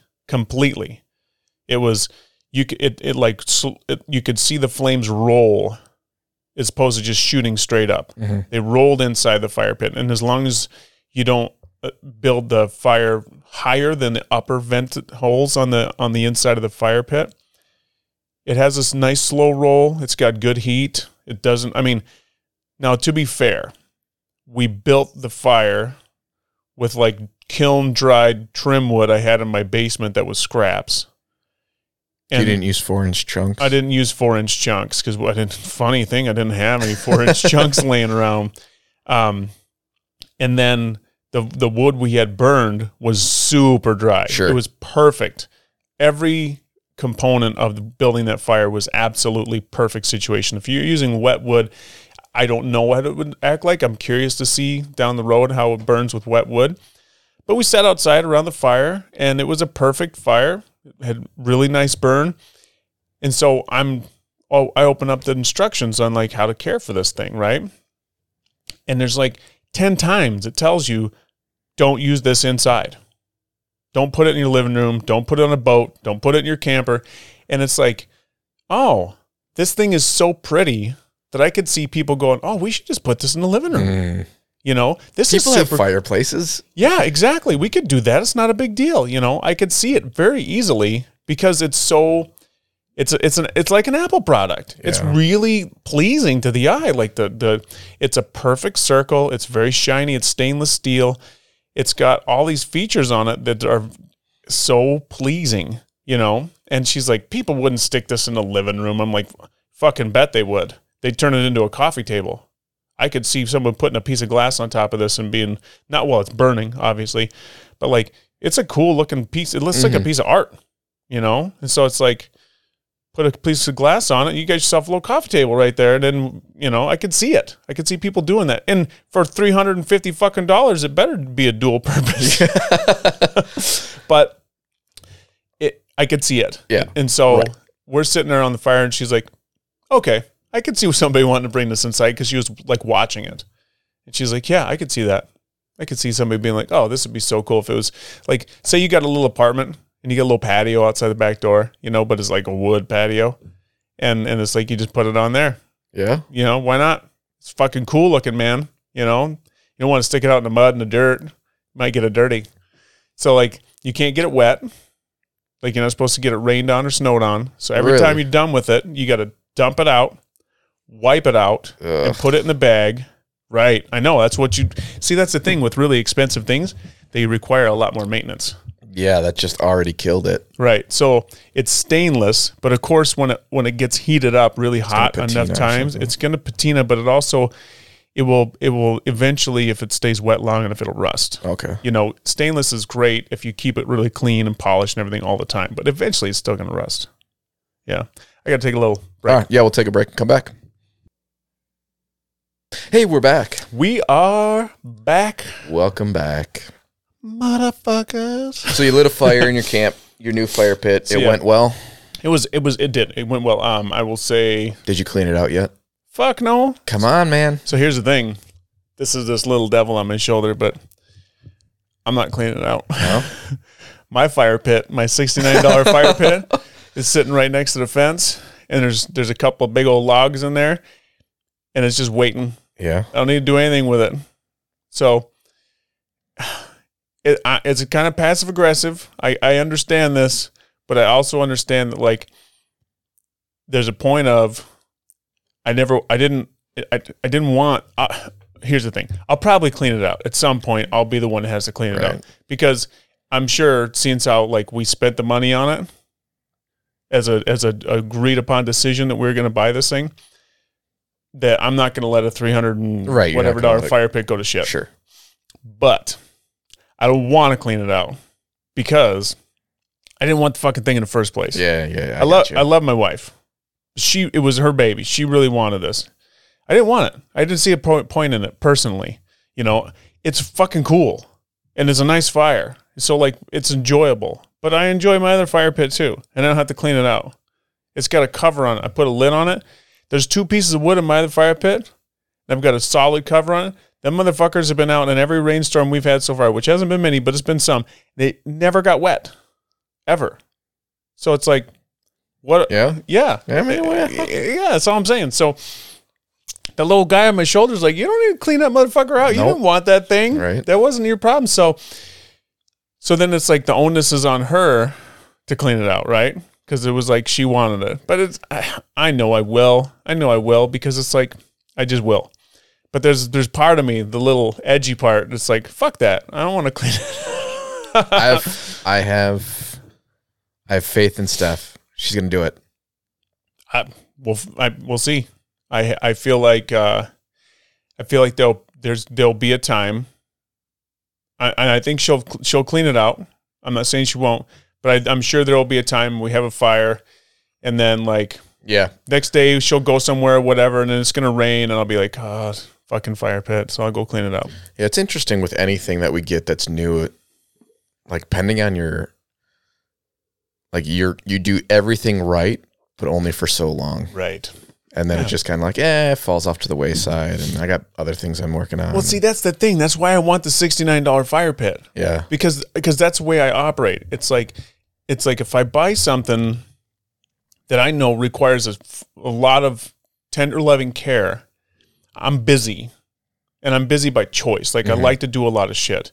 And I know that if I like to do a lot of shit and then I have all these extra responsibilities for caring for something like a fire pit that is like on the level of priority in my life is very fucking low, I don't want to do that. Sure. I don't want to take the extra hour it takes to not only like take it out of the bag, open it up, set it up, do all the things, and then when it's all done, go outside, tip it over, clean it out, wipe it out, put it back in the bag, put it out of the weather. Like I don't want to do that. No, it's a lot of work. So for a $69 fire pit, that thing can weather and rust and sit out in the rain and the cold and the snow for 2 or 3 years, 4 years, whatever. Fine. I don't care. You know, it's like $69. It's all steel. When I'm done with it, I can recycle it. Mm-hmm. You know, for $350, it's like, oh, this is what I was thinking when we were sitting there. It's like the Yeti of fire pits. Okay. Is what it is. It's like, so we've got a Yeti cooler. Yeah. You know, when we went on our big road trip, we bought a Yeti cooler because we didn't have a refrigerator in our RV. So we wanted something that kept stuff cold for a long time. And we didn't want to like have a cheap ass cooler that's going to fall apart on us on our trip. So we bought this Yeti cooler. Now, it's so fucking heavy. It's such a heavy cooler. And the capacity is very limited on the inside because of how thick the walls are, right? It's a badass cooler. Fucking killer, right? But it's kind of a pain in the ass to use. Yeah. I mean, to be perfectly honest, it is. It's like, I can grab one of them Coleman fuckers, pick it up, and it weighs like, what, 5-10 pounds? Throw it in the back of the truck. Not even. Yeah. And at the same time, there's a piece of me that has a hard time with that because I know it's a piece of shit and it's going to break and it's plastic. Yeah. So it's going to go in some landfill somewhere. So I think ultimately that's what made me want to buy the Yeti, was all those reasons I just listed, and that if I so choose, it'll last me the rest of my life. Oh, absolutely. Like I'll never have to buy another cooler like that. But I have another one of those Coleman coolers in my basement. Of course. And it's like, if I'm going to go on take a quick fucking trip out on the boat, yep, I'm going to grab that light motherfucker. Right, because it only has to do with the job. It's the tool for the job. So I had a cheap Coleman, and I don't remember what year it was into our camping trip. We had that cheap cooler, and you brought your Yeti, and I had to put mine out on the fucking deck and drain it out every morning and night, and it didn't hold ice. And so last year I bought the knockoff Yeti. I think it's a Lifetime. Is it Arctic? No, it was Lifetime. Lifetime. Walmart special. Oh, okay. But I knew it wasn't a Yeti quality, but it still had at least insulated things where I needed it to last 3 days for a camp out instead of, 8 hours. Right. So, but to your point, even not being a Yeti and being smaller, that thing's kind of a fucking pain in the ass to use. So there's certainly a purpose to have your fishing cooler that, it's going to hold a couple sandwiches and a fucking sixer, but it only needs to last me, 6 hours on a windy day. Right. So, yeah, I really like that it's a tool for the job. It makes a lot of sense saying it that way.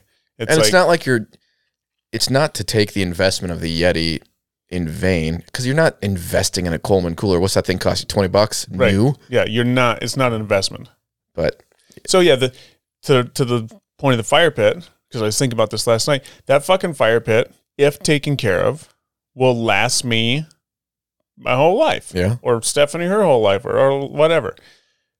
Now, in that, if I took my $69 fire pit, and every single time I finished with it, I cleaned it out, took it out of the weather, that fucker would last a long time too. Yeah, it would. It really would. If the Coleman cooler, if every time I finished using it, cleaned it out so it didn't get all funky inside, and didn't bang it around and toss it like a 5-pound cooler like I would do it with a Yeti, it's like that thing would probably last me a lot longer too. Yeah. So, but it's the use of it, and this is where the fire pit last night, the solo stove, we probably used maybe 25% less wood. Okay. Maybe 50% less wood in the fire that we made. Now, granted, we had a low flame because it was just the two of us. There wasn't a bunch of people standing around it. So I could see pumping it up a little bit more if there's a bunch of people standing around, because you're not all going to be so close to it. But we used definitely less wood than I used in the other fire pit. The other fire pit is more of just an open air, boom, burning hot, right? But you go through more wood. So there's an efficiency point, which is the same as a Yeti with the ice. Right. It's the same thing. It's an efficiency point. So it's just next level. It is, but there's also I think, again, I don't see anything wrong, especially based on the cost of things like this, to have two of them for different purposes. Going back to the cooler, and maybe it's a little different with the cooler because the Yeti's supposed to be indestructible, but I'm thinking like luxury car versus F-150. Like, you're not afraid to put your F-150 through certain things. If it gets a scratch, it gets a scratch or whatever. Right. Yeah. If you have a fucking $120 Range Rover, you're not going to $120,000. Sorry, Range Rover. You're not going to go trail that thing unless you really have disposable income, because you're afraid to get a scratch on it. Right. With your solo campfire, I mean, you don't want to get a ding in it. That stainless rim around it. But your $69 one, like, yeah, we're just going to toss the wood in there and watch her fucking burn. Yeah. And so with a Coleman cooler, like, that thing's light. Like, if I'm out boating and it flies out, fuck. But it's not detrimental. No, I'm not saying litter here, but no, I know what you're saying. So there's two arguments in that just popped into my mind. One of them is like, okay, so having that really expensive thing causes some anxiety. right? Yeah, which it shouldn't. It shouldn't, right? It causes anxiety because you're like, I don't want to scratch my fancy car. I don't want to dent my fancy stove because then it's like a really expensive thing and I got to take really good care of it. And if it goes bad, then I feel bad. And it's like all those things. I'm having anxiety over this fancy thing, right? But the balance of that is like, if you can manage not being anxious and just operate with more intention and not let it make you anxious, well, then you're being more focused and more intentional in your actions and what you're doing with your time.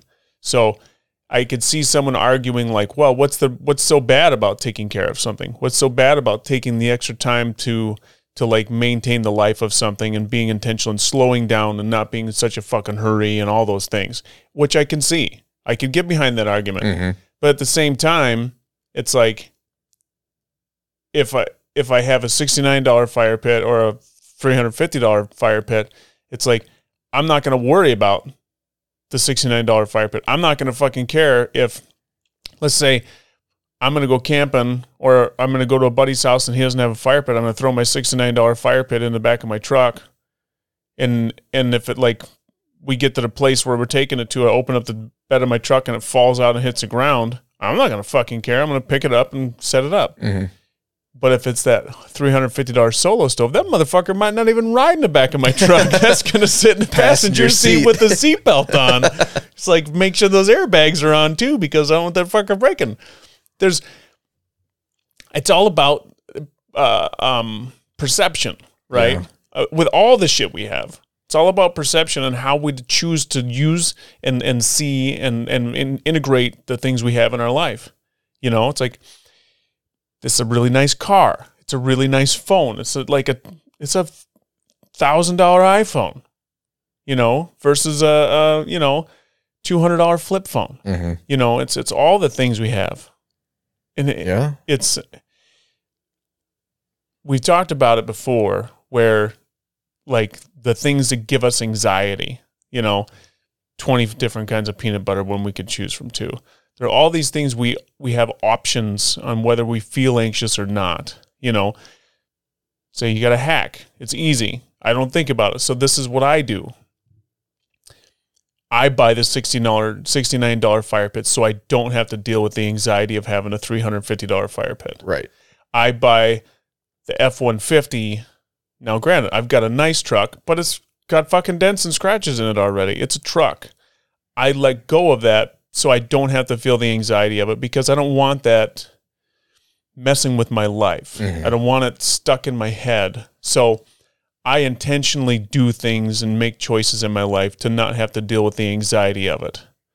Yeah, and I think in a general sense, like obviously different dollar amounts and the anxiety that comes with that varies to different people, right? Like someone might be like a $350 fire pit, that's nothing. That's a drop in the bucket. I make that in an hour. To Elon Musk. Yeah, and so whatever, it's just, it's treated differently. But how many people miss out on something or purposely don't do something because of the anxiety of hurting or ruining something that they spent money on?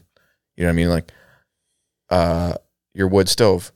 How many people would be like, oh, I don't even know if I want to put a fire in there. That thing's really nice. We spent a lot of money on it. Right.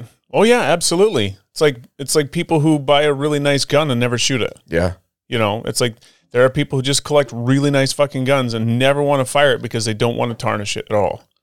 You know, I thought you were going to go a different direction with that. Oh, which way? I thought you were going to say, what about people who never choose to spend the money on the things and have the experiences for the fear of the anxiety? Oh. So like I would personally, I would have never purchased that stove, but sitting there last night outside the fire for, I mean, granted, a short period of time, watching it burn, the double combustion chamber and the engineering, mm-hmm. and I appreciated that. I appreciated the visuals of seeing how it worked, and maybe I would have at some point in my life, someone else would have bought one and I would have seen it at their place, or I could have watched a video of it.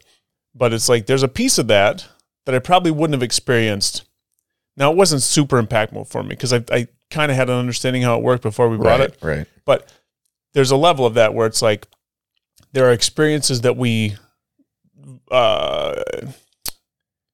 void ourselves from because we don't want to experience the anxiety. And that can be detrimental as well. You know, things that we choose not to do, like I went skydiving. You know, it's like it was expensive as fuck to go skydiving. And some people would be like, fuck that. It's not that important to me. Mm-hmm. You know, the anxiety of doing that would be way more than I would ever want to deal with, so I'm not going to do it. So I think that there's two sides of that coin. And I can appreciate both sides of it. And at the end of the day, it's all personal choice, right? Yeah, it's autonomy. absolutely. You know, so it's like Stephanie really wanted the solo stove. It was really like a thing. She really wanted to have that experience. Now, how often are we going to have that experience? I don't know. That'll be the test of time to see how often she wants to start up that fire. Because there's going to be times maybe she'll want to start a fire and I don't. Is she going to want to start a fire just because she spent the money on the fire pit, even though if I don't want to be out there? Yeah. Or I'm going to be gone. So I guess that's the other part of it too, is like when you spend a lot of money on something, you have a tendency to want to use it. Yeah. Right. And then you feel guilty when you don't. Right. So It's just sitting there. if it's something that like, so that $69 fire pit, you know how many times I use that bitch? One fucking time. And you know what? I'm okay with that. Yeah. I can look out there and be like, there's my fire pit. See ya. I'm going out. You know, it's True. like, it's True. easy. It's easy for me to walk by it and not feel bad that I'm not using it. Mm-hmm. Now, how easy is it going to be to walk by the solo stove and not feel bad? You know, it's like, there's a reason that $299 bread maker that everybody fucking bought is in the deepest, darkest corner of people's basements because they don't want to look at it because it feels bad that they spent all that money on it that they used twice, couldn't figure out how to make a loaf of bread and put it away back in the box. You know, it's like, Yeah, we buy so much stuff with no idea on if it's even going to get used. I'm guilty of it.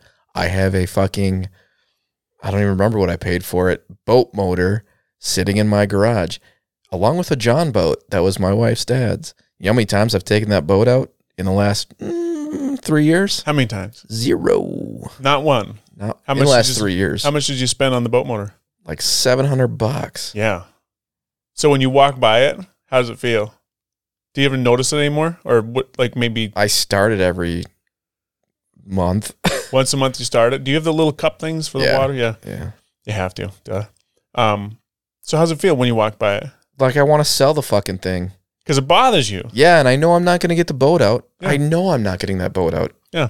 I'm way too busy and it's not a priority. So how many things do we in our lives? So here's the thing. This is my philosophy.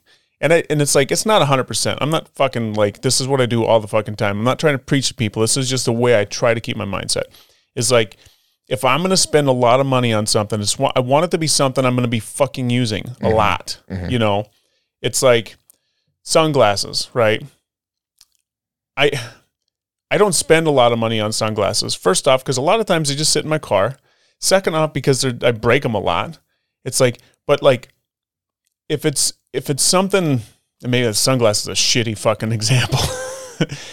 It's like headphones or earbuds or something like that. So I've got those AfterShokz headphones, right? Yeah. So they're $129. Okay, I could buy a pair of wired plug your headphones in for like $7 at Walgreens, but I'm gonna use them fuckers. I use them all the time, Yeah. every single day. So I'm going to spend the money on my work boots. I spend a lot of money on my work boots because I'm in them all the time. That's where I want to spend my big dollars. If it's something that's going to be kind of fun, but I'm not going to use it very often, I'm okay with having a little shittier version of it. Mhm. You know, because it's like, I don't want to feel bad walking by it. My motorcycle, I used to have a motorcycle that was a great bike. It was a great bike. And it got to a point where, like, there's a weird time, and it's like, so people who ride a lot are going to say this is wrong, and for them, I get it because it's their passion. But it's like, there's a weird time, like, when your kids are a little bit younger, and like not so young that they're babies, but not so old that they want to do all the stuff with you. There's like a window Yeah. where it's like, I could go for a ride. I'd be like, hey guys, I'm going to go for a ride. I'll be back in an hour, you know, watch some SpongeBob or something, you know, it's like, or whatever. then they get a little bit older and you're going to soccer games and you're doing like musicals at school and you're more busy. You got more shit going on. My bike, my kids hit that age, it just sat in my garage. Yeah. Just sat there. And every fucking time I walk by that bike is like, just like punch me in the gut. Yep. I hated the feeling. It's like, what's the point of spending all that money on something that's just fucking sitting there? It's like, I'd rather have a shitty little bike. Doesn't even have to be little, but like a bike you spend maybe $1,000 on. Maybe it doesn't run the greatest or whatever, but if you want to take a little spin, you know you can hop on it and take a spin. You charge a battery and go. And it's like, it doesn't look the coolest. It doesn't sound the coolest, but it's like, it's still fun. You know, I'd rather do that because I don't feel bad about it. Yeah. I mean, yeah. I used to have the moped, and that was the same mindset as I got this stupid fucking moped sitting here, and it's a pain in the ass to drive. Like when I go places, I need to take stuff with me, and it's really difficult to do on a moped, even with a backpack. And it's just, when you don't drive it, you feel guilty, and then it just sits there, and you're like, fuck. So it's the decision, I think, that some people can make, and it's like, I'm not that person. I don't believe anyway that if I buy something that's really expensive and if I don't use it, I'm okay with it. It's like I think the decision has to be made for me right when I buy it. I got to know right when I buy it, I'm buying this purely because I think it's going to be fun, and if I don't use it, I'm going to be okay with that. Yeah, I think I've never had that conscious decision, because every time I've bought something, I think it's been with the intention of using it. Sure. Like the intention is probably there. Like that John boat, I've redoing the John boat. It used to have an old deck on the front, like to mimic a bass boat or whatever, and I'm redoing it. Well, I've been redoing it for years, and it just hasn't been a priority, but I've put time and money into it. Yeah. And even when it's done, I'm not going to fucking use it. And that sucks. Even though I had the intention, like when I started the process, I was all in, and it just drug on, and I'm like, I'm not going to do this anymore. So can you make the decision right now to say, okay, I'm going to flip the switch on this. I know my boys are going to be older 3 to 5 years from now. If this John boat's done, I've got a nice motor. I'm going to be done tinkering with it and getting it ready. I can take my boys fishing. So if you can set the intention right now that 3 to 5 years from now, when my boys are old enough to be on the boat with me for a few hours at a crack, we're going to go fishing. Like, I think that if we can mentally make that call, then we can justify it without feeling the anxiety because there's a goal in mind. And yeah, but my problem is, like, that's obviously the goal, and that's why it's still sitting in my garage, because that's what my wife's goal is too. But I have a different expectation isn't the word. Like there's a confidence here that it's not going to happen that way. It's just not going to happen that way. And is it worth sitting in a garage for another 3 to 4 to 5 years with an intention that may or may not happen, but probably won't happen because life gets busy? It does. But it's all mindset, right? Like so here's a scenario. This is something I've witnessed a lot. So you ever going to say you're going to go buy a boat from somebody, right? And say the person you're buying the boat from, they fucking love this boat. Maybe they never fucking use it either. Maybe it's been sitting in their garage for 3 years, but they fixed it up. They've loved on it. They appreciate it. And in their mindset, they're always still going to use a boat. It's like they've made the decision. So when they walk by the boat, they don't feel bad about the boat. Mm-hmm. When they sell that boat, they're going to get more money for that boat than somebody who's selling it that's trying to get rid of it because every time they walk by it, there's like a negative feeling around it, right? They're going to be like, oh, whatever. It's like, I just need to get rid of this fucking boat because it's driving me crazy. So how do you make that switch mentally to that more positive, more proactive, like not anxious, not anxiety-ridden mindset to like flip the switch on it, to just truly sit with it, appreciate it for what it is, even if you don't use it, and then own it. And then when you're ready to let go of it with all the same intentions and share those passions and those feelings about it that you had when you first bought it with the person that buys it, or you give it to somebody or whatever. Because I think to be able to switch to that mindset is like the fucking key, right? Like without the anxiety, like I got a buddy of mine, he's the most positive fucking guy I've ever met in my life. Every single time I see this guy, he is like fucking just happy as, I don't even get it. I don't know how he's so happy. He's dealt with some serious fucking shit in his like divorce and like family trauma and like he's dealt with cancer and all this crazy shit. And he's the happiest motherfucker in the world. Mm-hmm. And it's like, he's the guy that walks by the boat. Like, that's a fucking great boat right there. Look at that fucking boat. Look at that. You know what? I made that fucking deck on that boat. It might have been 5 years ago, but it still looks good. He's like, that's my fucking boat. And it's like, what, you want a boat? You can't afford my boat. You know? And it's just like, there's a mindset. Yeah, I agree. So how do you do the switch? I don't know. Or do you want to? Like, well, and so like we would never sell the boat. It's my wife's dad's boat. I know she would never sell it anyways. And I'm not suggesting that. Like my biggest struggle with it is that we have a small garage already and it takes up half a garage. Yeah. Like if I had the space for it, if I had a fucking barn and it just sat in a barn, I mean, I didn't pay for it. Mm-hmm. And it has some heritage or some meaning to it. Fine, I can sit there. Yeah. It's going to go to hell sitting there, but it can sit there. It's out of my way at least. Unless you go out there and touch it up every now and then. Yeah. So the fact that it's just in my face every day and it's like, yeah, that's there. Yeah. Like I had to build a fucking garage storage system around that so that my wife could park in the garage still and open both sides of her doors. And you got to park outside. Yeah. Yeah. Because of the boat. I don't think our garage would be big enough even if we didn't have the boat in there. Okay. So we can't blame that on the boat. But I have to Tetris everything. Mm-hmm. The boat's tucked into a corner. My snow blower is in the side where the boat tongue is. And then I have to back my lawnmower in front of the boat in order to get my kids' toys. Do you have a rider? I do. I didn't know that. I bought it 2 years ago. How big is your yard? I don't know, like a third of an acre. Okay. I totally do not need a rider. And I still have to have, like, our ditch is so steep, I still have to have a push. So you have to have two lawnmowers. I have to push the ditch, and then I ride the rest. What made you pull the trigger on the rider? We've never had one. I've always pushed. Uh-huh. And I don't know. It became, like, I've gone through different mindsets in the yard, right? Like, as a young adult, and I'm sure my mindset's going to change again. Like when we were living in Appleton, we had the same size yard roughly, but we didn't have kids or anything. So it's like, yeah, I'm going to mow and, relax and I'll go walk around and get some exercise. And when we moved into our house, it's like, yeah, I'm going to mow and relax and I'll push it around a bit. And then we had Lincoln and I'm like, our yard was getting long, dude. I'm like, I don't have time to fucking mow this thing. Yeah. And then like it was getting kind of ridiculously long where my push was like struggling to cut it. It was so long. I'm like, fuck. And I've wanted a rider for a while, so then eventually pulled the trigger. Question. Yeah. On your rider, do you still let the lawn get as long as you did with the push? Yeah. Yeah, it still does? Sometimes. As often, or is it? Last year, yeah. It was just as often.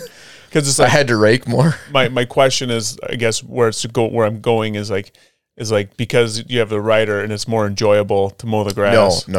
You mow it more often. So when I was saying my mindset changed, like there was like intentionality when we lived in Appleton and before the kids, and now it's pure convenience. Like I want it mowed and I want it mowed quick. So that's another reason to spend money.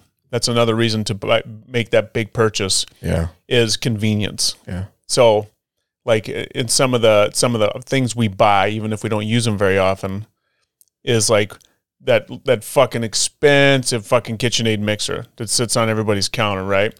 It's like, it's fucking awesome. You can do all kinds of shit with it, and it's easy. You put your shit in, you hit the button, you walk away. It's like, it's not mixing with a hand. Mm-hmm. It's not a little hand mixer where the beaters are flinging shit all over the fucking counter. It's like, it's easy, right? So you spend $400 on a KitchenAid mixer as opposed to $20 on a hand mixer at a yard sale. It's probably less than that. So that's another aspect of that big purchase of that thing. KitchenAid mixers are really cool looking. They're shiny. They're fancy. When you got a mixer on your counter, it feels good, even if you don't hardly use it. But it's like you're glad you have it because when you do use it, it makes a big difference. Yeah. So, well, and there's like all of this is a blend, right? There's certain things you buy because you want them. Pure and simple, no practicality other than I want it. Yeah. It brings joy to you. In that subgroup, you get into the situation of you bought it and you've never used it and it pisses you off, or you bought it and you never use it and you're cool with that. Right. So there's that. Then there's purchases that you buy for convenience and practicality. And in that subsect, I think you can really dive into the quality questioning. Like, I could buy the whatever off-brand name of a mixer, or I can spend an extra $200 and buy a KitchenAid. Right. And so then you're blending like quality and pricing on that mix. So that I think in everything, there's just so much that goes into a purchase and your mindset on it. Like my wife's big thing is she will buy quality in things that she uses regularly. Shoes, for instance, like you mentioned, work boots, right? You're going to buy quality work boots because you're going to use them and you want it to last. Tools, frankly, like I will lean towards a good tool. Say like, I love my Milwaukee stuff. Yeah. Milwaukee versus a Craftsman 20 volt drill. Like, yeah, I'm going to go drop 4 times the cost and get me a Milwaukee 18 volt. And so I don't know. I think everything is just, there's a blend there on decision making. Right.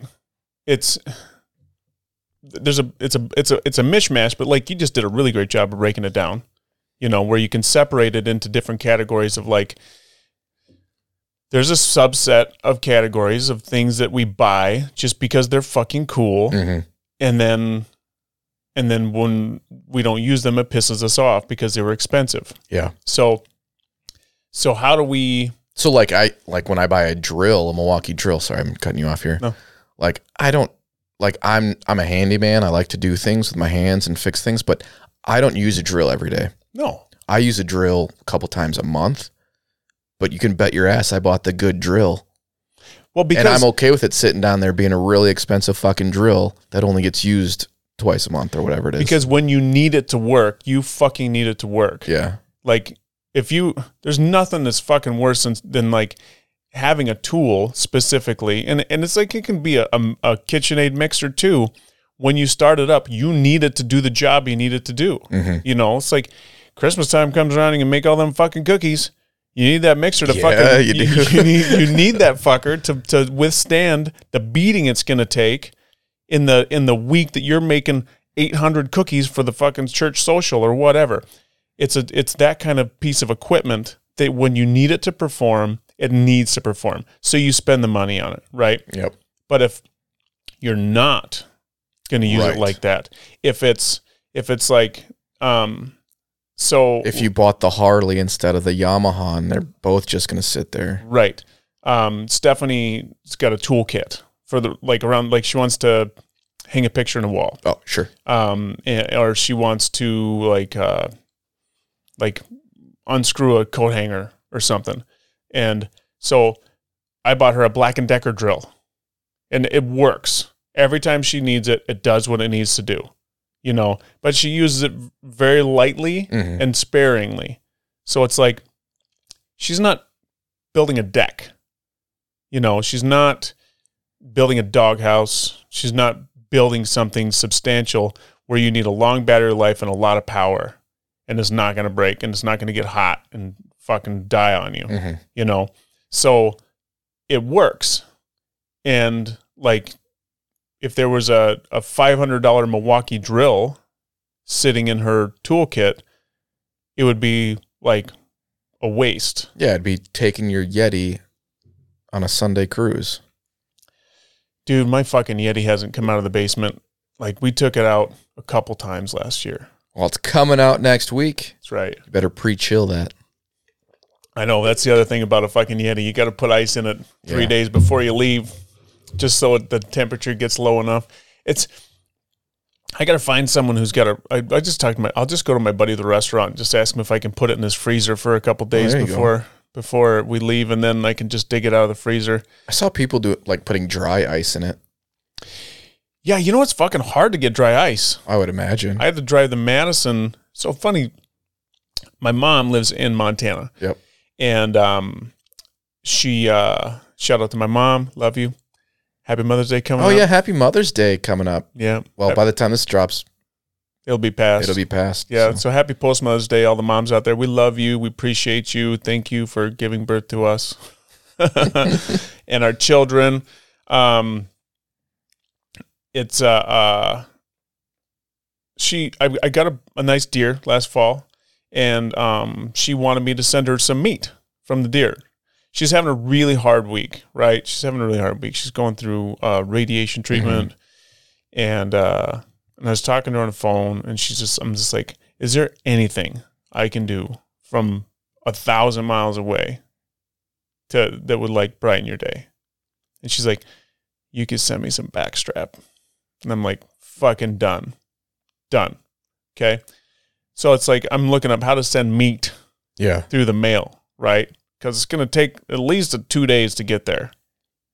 And if it gets into some fucking warehouse that's 80 degrees because it's in South Dakota or some shit or wherever it is, it's going to get thawed. You're not careful. So it's like dry ice. Send in dry ice. Okay, cool. Drove all the way to Madison to get the dry ice, bag it all up. It's like, wasn't expensive. It's like maybe $18. Okay. You know, you got to be super careful with it because it'll burn the fuck out of you. You don't want to like stick it in your car with you because you don't want to breathe the fumes that comes out of it because it's not good for you. So they give you this bag, and then you want to put it in a really good insulated box or cooler, and then you want to put it like in your trunk or whatever. So I get it back, and I get it all packaged up, and I put it in double Ziplocs, and then I wrap it in paper, and then I put it in this box. And so now the box is fucking heavy, right?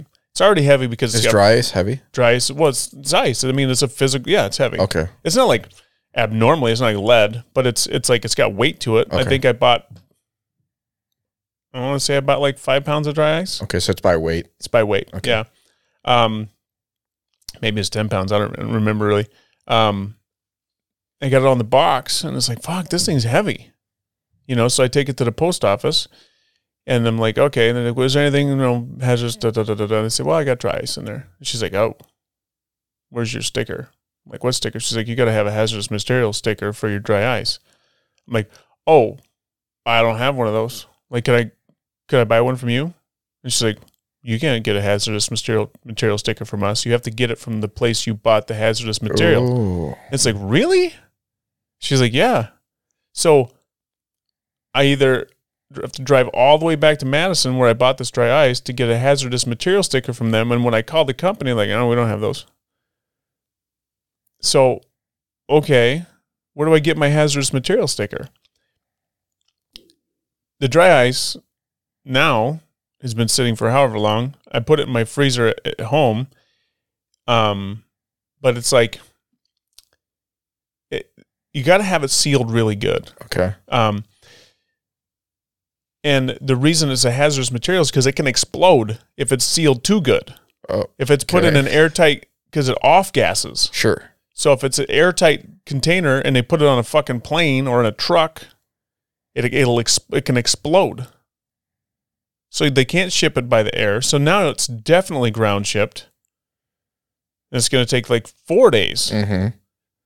Now, I don't have my sticker. It's going to take 4 days. Now I got to put more dry ice in there because it's going to be on the ground for so fucking long. And it's like, fuck this. So finally, I just took the dry ice. Unfortunately, I had to get rid of it. Well, I kind of was fun about it. I put it in the sink and made some steamy shit out of it. Some spooky Halloween looking stuff. It wasn't Halloween. Not yet. But so then I just got ice packs. And then next day aired it. Which was still like $148. Wow. Yeah. But it's going to make your mom happy. I didn't give 2 fucks. Nope. Could have been $300. I wouldn't have cared. It was like when she got the package, she was so excited. Yeah. And it was so fucking great. It's like, that's the shit I want to spend my money on. Yeah. Fuck yeah, man. It's like the stuff that I can hold doesn't mean near as much as stuff that I can feel. Like, even if it's just for a moment, envisioning that package showing up at my mom's house. And of course, I'm going to play this up because that's what we do. But it's like my wife's been calling me out. Yeah. On exaggerating shit. Yeah, well. I'm like, that's exactly what this fucking is. It's just exaggerated storytelling. Yeah. So it's like, in my mind, it's like, like when I talk to my mom on the phone, she's having a hard day. It's like, I just want like anything I can do to like add something. Yeah. And that's way more valuable than a motorcycle, or way more valuable than an iPhone. Like I'd rather spend my money on experiences than stuff. Unless it's a pair of work boots, because that shit is an experience. Yeah. Like bad work boots, motherfucker, you have never experienced an experience like bad work boots if you're on your feet for 12 hours a day. Experience for a long time with bad work boots. Yeah. So it's like, it's still at that point, then I'm spending money on an experience. Yeah. It's like, so now backtracking all the way back to the Solo Stove, it is an experience. You're spending money on an experience. Now, I guess it really boils down to if that's the kind of experience that one values. Sure. You know, if there's that much value in that experience, well, then it's worthwhile. Yeah. I mean, if that's your gig, then that's your gig. Right. Why do they call it a stove, not just a fire pit? I think because it's like stainless steel, double walled. It's because it's engineered. And it's like, I think that like stove sounds more expensive than fire pit. I think there's so much marketing that fucking goes into this thing. Like, it's like by generalities. When I hear stove, I'm like, oh, it's going to be something you cook on. Right, exactly. And I'm sure at some point they're going to come out with some little fucking contraption that you can cook over this thing with too. Now, granted, it's probably going to fuck up your fire and make your stove all greasy. Yeah, because you're putting food over it. But it's like, it's a luxury car of fire pits. So it's like the difference between a sedan and a luxury sedan. It's like the LS or the LT or the SS. It's like it's an extra word or a different definition of this thing that we all know what it is. We know it's a fire pit. I know it's a fire pit. It's like a Yeti isn't a fucking Yeti. It's a cooler. Right. Or it's a tumbler, or it's a glass, it's a cup, it's a vessel to put your water in. It's all the same shit. They're all like, we know what it is, but if we call it something different, then it feels different. It's Kleenex versus facial tissue. Right. It's all that shit. It's so it's all marketing. Yeah. Because if it gets marketed to us as a Solo Stove, then when we're talking to our friends, it sounds different. We bought a Solo Stove. They're like, "Oh, what's that?" Yeah, I've never heard of one of those. It's like, but if we were talking to our friends, like, "Yeah, we got a new fire pit," they'd be like, "Cool." It's like it burns wood. Yeah, neat. It's like, but with a Solo Stove, it's like, ooh, yeah, that's true. What do you do with a Solo Stove? Let me tell you what we do with a Solo Stove. You put wood in there and paper, and you light it on fire, and you stand around it. That's true. But it's so fucking cool, dude. You got to see it. I'm going to make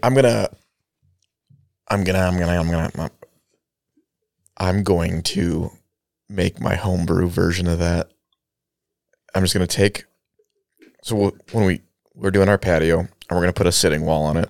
And so they have a brick fire pit that matches the brick sitting wall. Mm-hmm. So, and ours we have one that's like dug into the ground at our house right now. Anyways. Yeah. So it's not like one that you just put on a patio, for instance. Yeah. So I'm going to do the brick outlay, and then they have like the metal inserts. Yeah. And so I'm going to put the insert in, and I'm just going to drill, but I'm going to make my own. So I'm going to drill holes along the top edge of it. Mm-hmm. And then I think you and I were talking about removing a brick and then putting like a pipe in it or cutting it out to get the airflow moving. I'm going to see if I can make my homebrew version of this. I don't know if it's going to work, but I'm going to try it. So here's the thing, like, there's all the technologies out there. All we got to do is copy it. Yeah. Right. Right. It's like all you have to do is look at what someone else did really well and just copy it. As long as you're not trying to sell it to somebody as your own, it don't fucking matter. I think the biggest thing with that is, like you mentioned, putting the ring over the top is just closing off the air gap from the metal ring inside to the bricks. Like, because the air has to go through the holes and out in order to get that reburn. Yeah. You have to have solid sides. Right. So there's an entrance for the air at the bottom, Yep. and then everything exits the top. Yeah. That's the goal. If you can do that, then, I mean, fucking A, you could take that steel sleeve and you could drill holes all the way around the top too and do the same fucking thing as a Solo Stove does. That's what I'm talking about. Right. But so like then you would have the steel would be exposed above the brick, right? No. Because otherwise it's not going to bring any air in. I don't know what you're talking about right now. So you're talking about the steel sleeve that goes inside your fire pit, right? Yep. Okay. But so that steel sleeve has a lip that sits on the bricks. The ones I was looking at did. I need a drawing. Yeah. We'll have to figure this out later. Right. Ladies and gentlemen, you do not have to sit through this No, entire not discussion trying- about when we're trying to figure Let out us what articulate what the fucking visual fuck cues Kyle that we is don't know what talking I'm about. I know what I'm talking about. He knows what he's talking about, and he'll explain it to me later when he draws me a I'm just picture. going to do it. And with you're his like, this is what I crayons. tried to do. And you're like, yeah, this isn't what I was talking Yeah, about, bro. I'm like, that ain't going to work, motherfucker. Yeah, nice fucking try. No, it really is. So I'm excited to see your homebrew version of, when you said homebrew, I thought you're like, I'm going to make my own beer based on someone else's beer. It's going to taste like their beer because I know what they did. So, but I was totally fucking wrong. Oh, your homebrew is like a DIY solo stove. Yes. AKA a fire pit with holes drilled in it. So here's the cool part though, right? Is if you succeed and you do create this fucking killer fire pit that you made on your own, and you invite people over for a fire, namely Ike, and he comes over and you can see the reburn happening in your DIY fire pit without even having to say it. You'd be like, whoa, that's fucking awesome. You know, and you're like, yeah, man, I did that, you know, and it's just like, you didn't have to tell me it's a reburn fire pit. You didn't have to sell it to me. Just be like, hey, it's only because you already have one. Yeah, maybe. So the one of the other aspects that is really kind of fucking badass about the Solo Stove is it's a double wall. Yeah. So it's got that extra gap of air between the exterior and the interior wall to create more of the vacuum. Mm-hmm. So I think that also aids in the reburn aspect of the fire. There's just so much technology and engineering and brain power that goes into building these really amazing things. It's like, you know, the building the better mousetrap kind of a thing, where it's like you can take something that works and then you just elevate it, right? And then you give it a different name. You got to rename it. You have to rename it. That's marketing 101. It cannot be the same shit as it was before, you know? So like, you just got to rename it. Then you can add like 200-300% of the cost if you just give it a cool name and it's shiny. Well, I mean, you do have to pay for the engineering side of things. Well, yeah, there's no doubt that's why part of that stove cost is just in the engineering of it. The R&D had to be insane, and then the development of it. I mean, because like inside the stainless steel wall of this fire pit, you can see where the two pieces of steel came together. There's like a weld, but it's not a weld.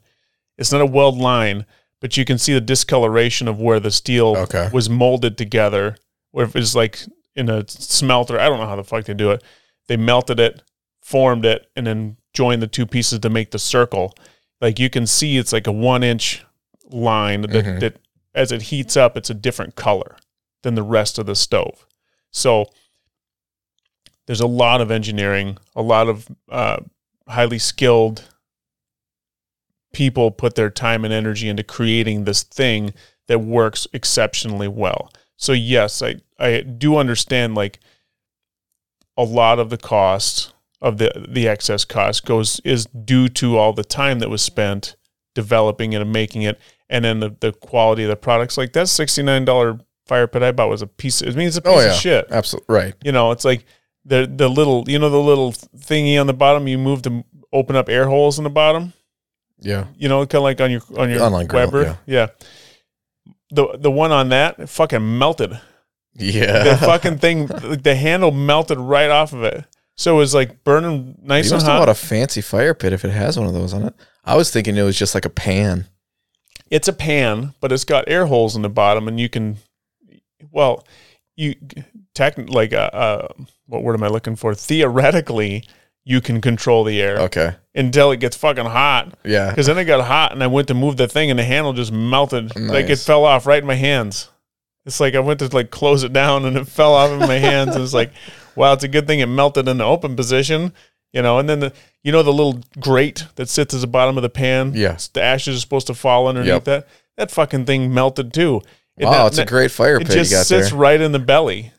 But you know what? It I don't burns wood. fucking care. It burns wood. Yeah. You know, but it's like I get it. I understand the appreciation for those things. It's just like it's just not as much my thing. Yeah. And Yeah. part of that is going, like we said, back to the mindset that it's like fucking I don't want to walk by it and be like, fuck. Right. I want like we should stay and have a fire instead of going out to listen to music with our friends. We should stay and have a fire as opposed to going for a bike ride. It's like all these things that we buy that, you know, it's back to the mindset. Last night, did you see the Starlink satellites? I did not. I didn't look. So I didn't even know it was happening, but it's weird. I've seen them twice now. Okay. I saw them when they first launched. The first set of Starlink satellites were sitting outside around a fire pit with bricks with my buddies. And we watched them go over, and it was like, whoa, it's I remember fucking you telling cool. me this. So last night, we're sitting outside around the fire. It was kind of chilly last night too. It was a nice night for a fire. And then I look up in the sky, and fucking Starlink satellites are going over. And it's like, one at a time, ding, ding, ding. And I show them to Steph. She'd never seen them before. So as they're flying over, the first time they sent them out, it was like a perfectly straight line. Everyone was perfectly spaced. And now they're a little funky. Okay. Like they're not in a perfectly straight line anymore. And some of them a little closer, some of them a little farther away from each other. They're generally a straight line. But with that, it was like, is that going to be like a thing now? It's like every seems like every once a month there's a meteor shower that's going to happen, and someone's you read Wasn't about there it on just Facebook. one? Like, are you sure these are Starlinks? Oh no, they were full on Starlinks. Okay. Yeah, it was too perfect. Okay. Like it's too engineered, but it fucks with our sky. Yeah. Like everybody looks at the sky. Everybody has that opportunity to look at the sky, and all of a sudden, how often are we going to see this? Is it going to be a perpetual fucking ring that goes around the world 24/7 of satellites that we have to watch? How weird is that? How weird is it that like everybody's view of the world is changed now forever because now there's this string of satellites that every time it gets dark is going to be flying through our fucking sky.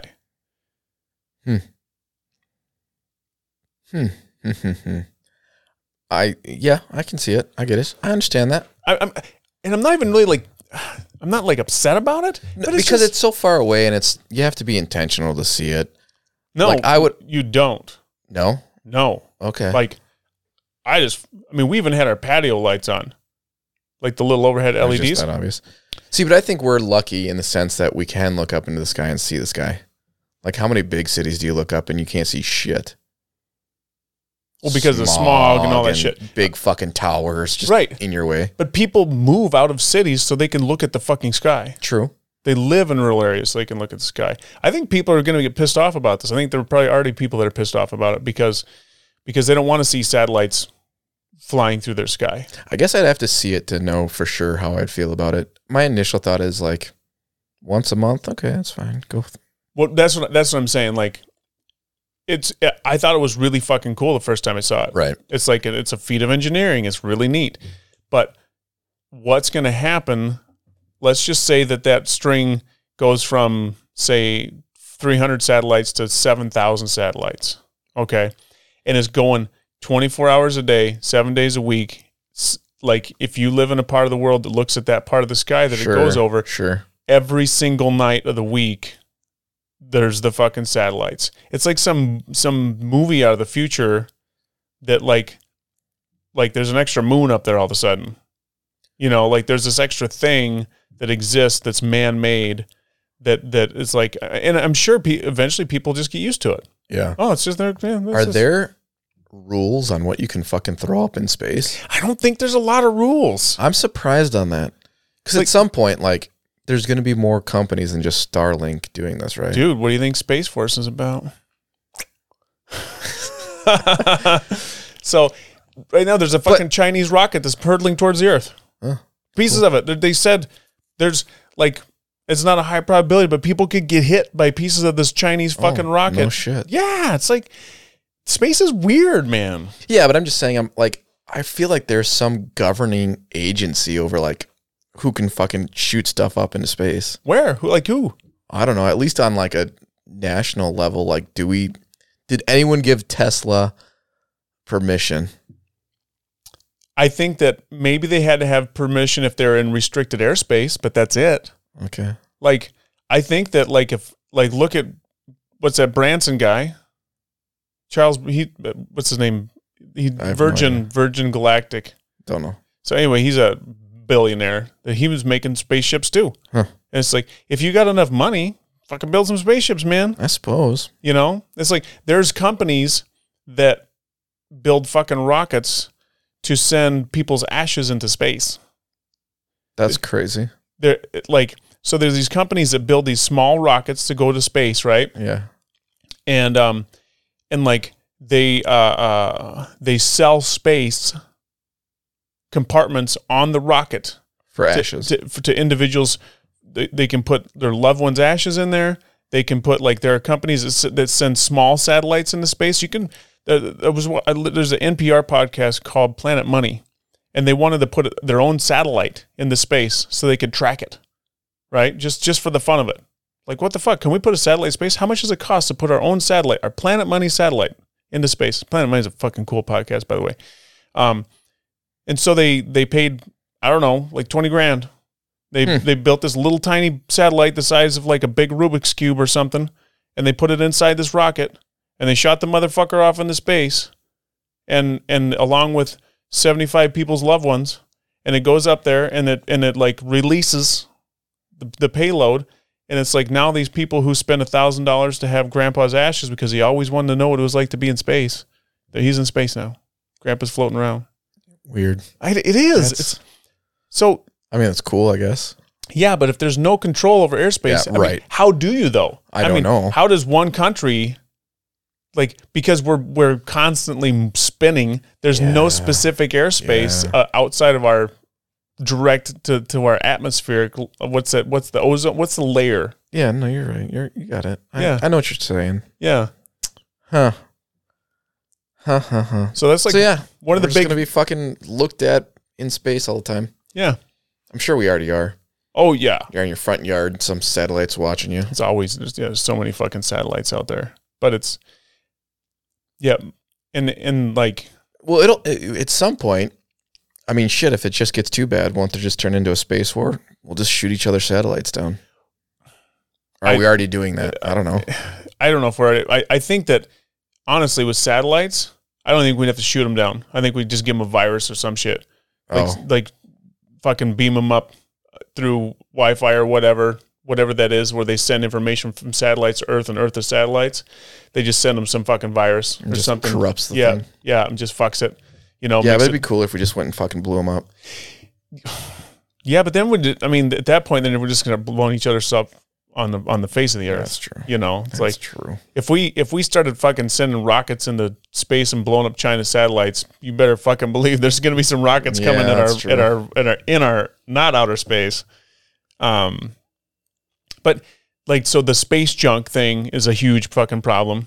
Yeah, like how much shit's just floating around up there. So much shit floating around in space. Like the ISS, like there's so many pieces of fucking junk in space that they all have their own names, and they have to track them and their orbit and where they're at so they don't collide with our rockets. And like, how many fucking rockets do we have floating around up there that peel off of our spaceships once they get us outside of our atmosphere?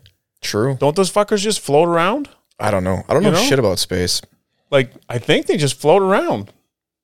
That's all right. You're diving into some weird. I don't know shit about space, man. That's the weird stuff, right? I've watched Armageddon. Well, that's fucking. You got it down. Yeah, I know everything now, man. Actually, you know that they say that you couldn't actually fucking blow up an asteroid like that. No. Like it wouldn't do it. Like if it was an asteroid that big, it's like you're fucked. It's like if you see that fucking rock coming, don't get on your motorcycle and with your girlfriend and ride to the highest peak and try to survive the tsunami because you're fucked. My girlfriend's Liv Taylor. I can do what I want. Yeah. Oh, I'm thinking of Deep Liv Impact. Tyler.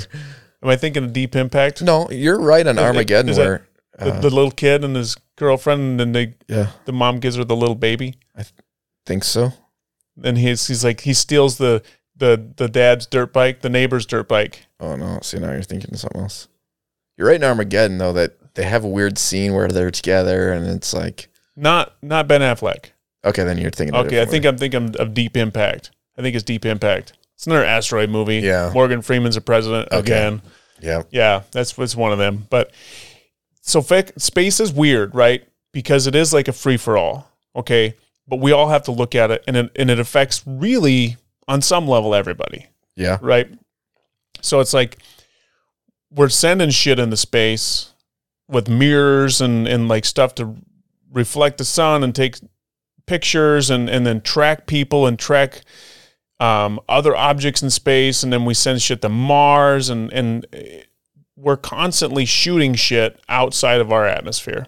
So this is an interesting conversation because it's like I was just talking to this about Stephanie. All this new alien shit that's coming up in the news, like these triangle-shaped objects and the tic-tac-shaped objects and all these things that are like, they're talking about them now, right? So there's a guy that's like, he believes that shit is not even really the aliens. He thinks it's alien technology searching space for other forms of life.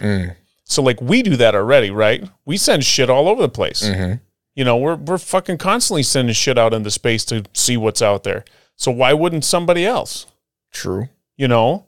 So it's like all these little fucking things. Maybe they're not really aliens in a spacecraft with a giant head and tentacles and shit. Maybe it's just technology.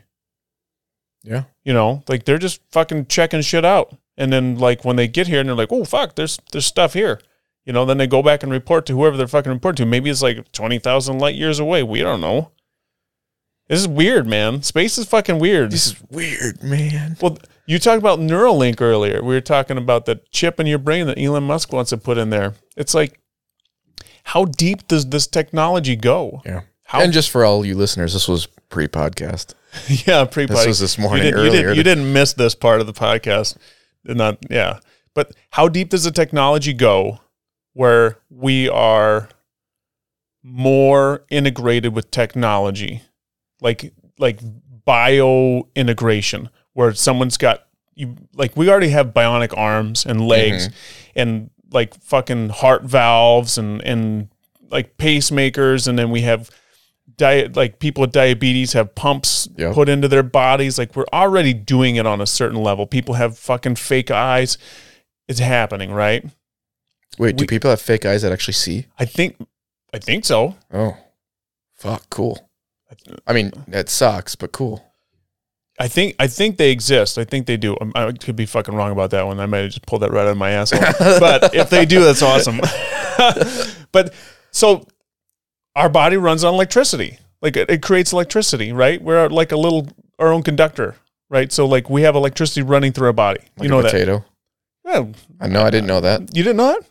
So, okay. So I saw this documentary. So this guy who was born without an arm, right? No arm.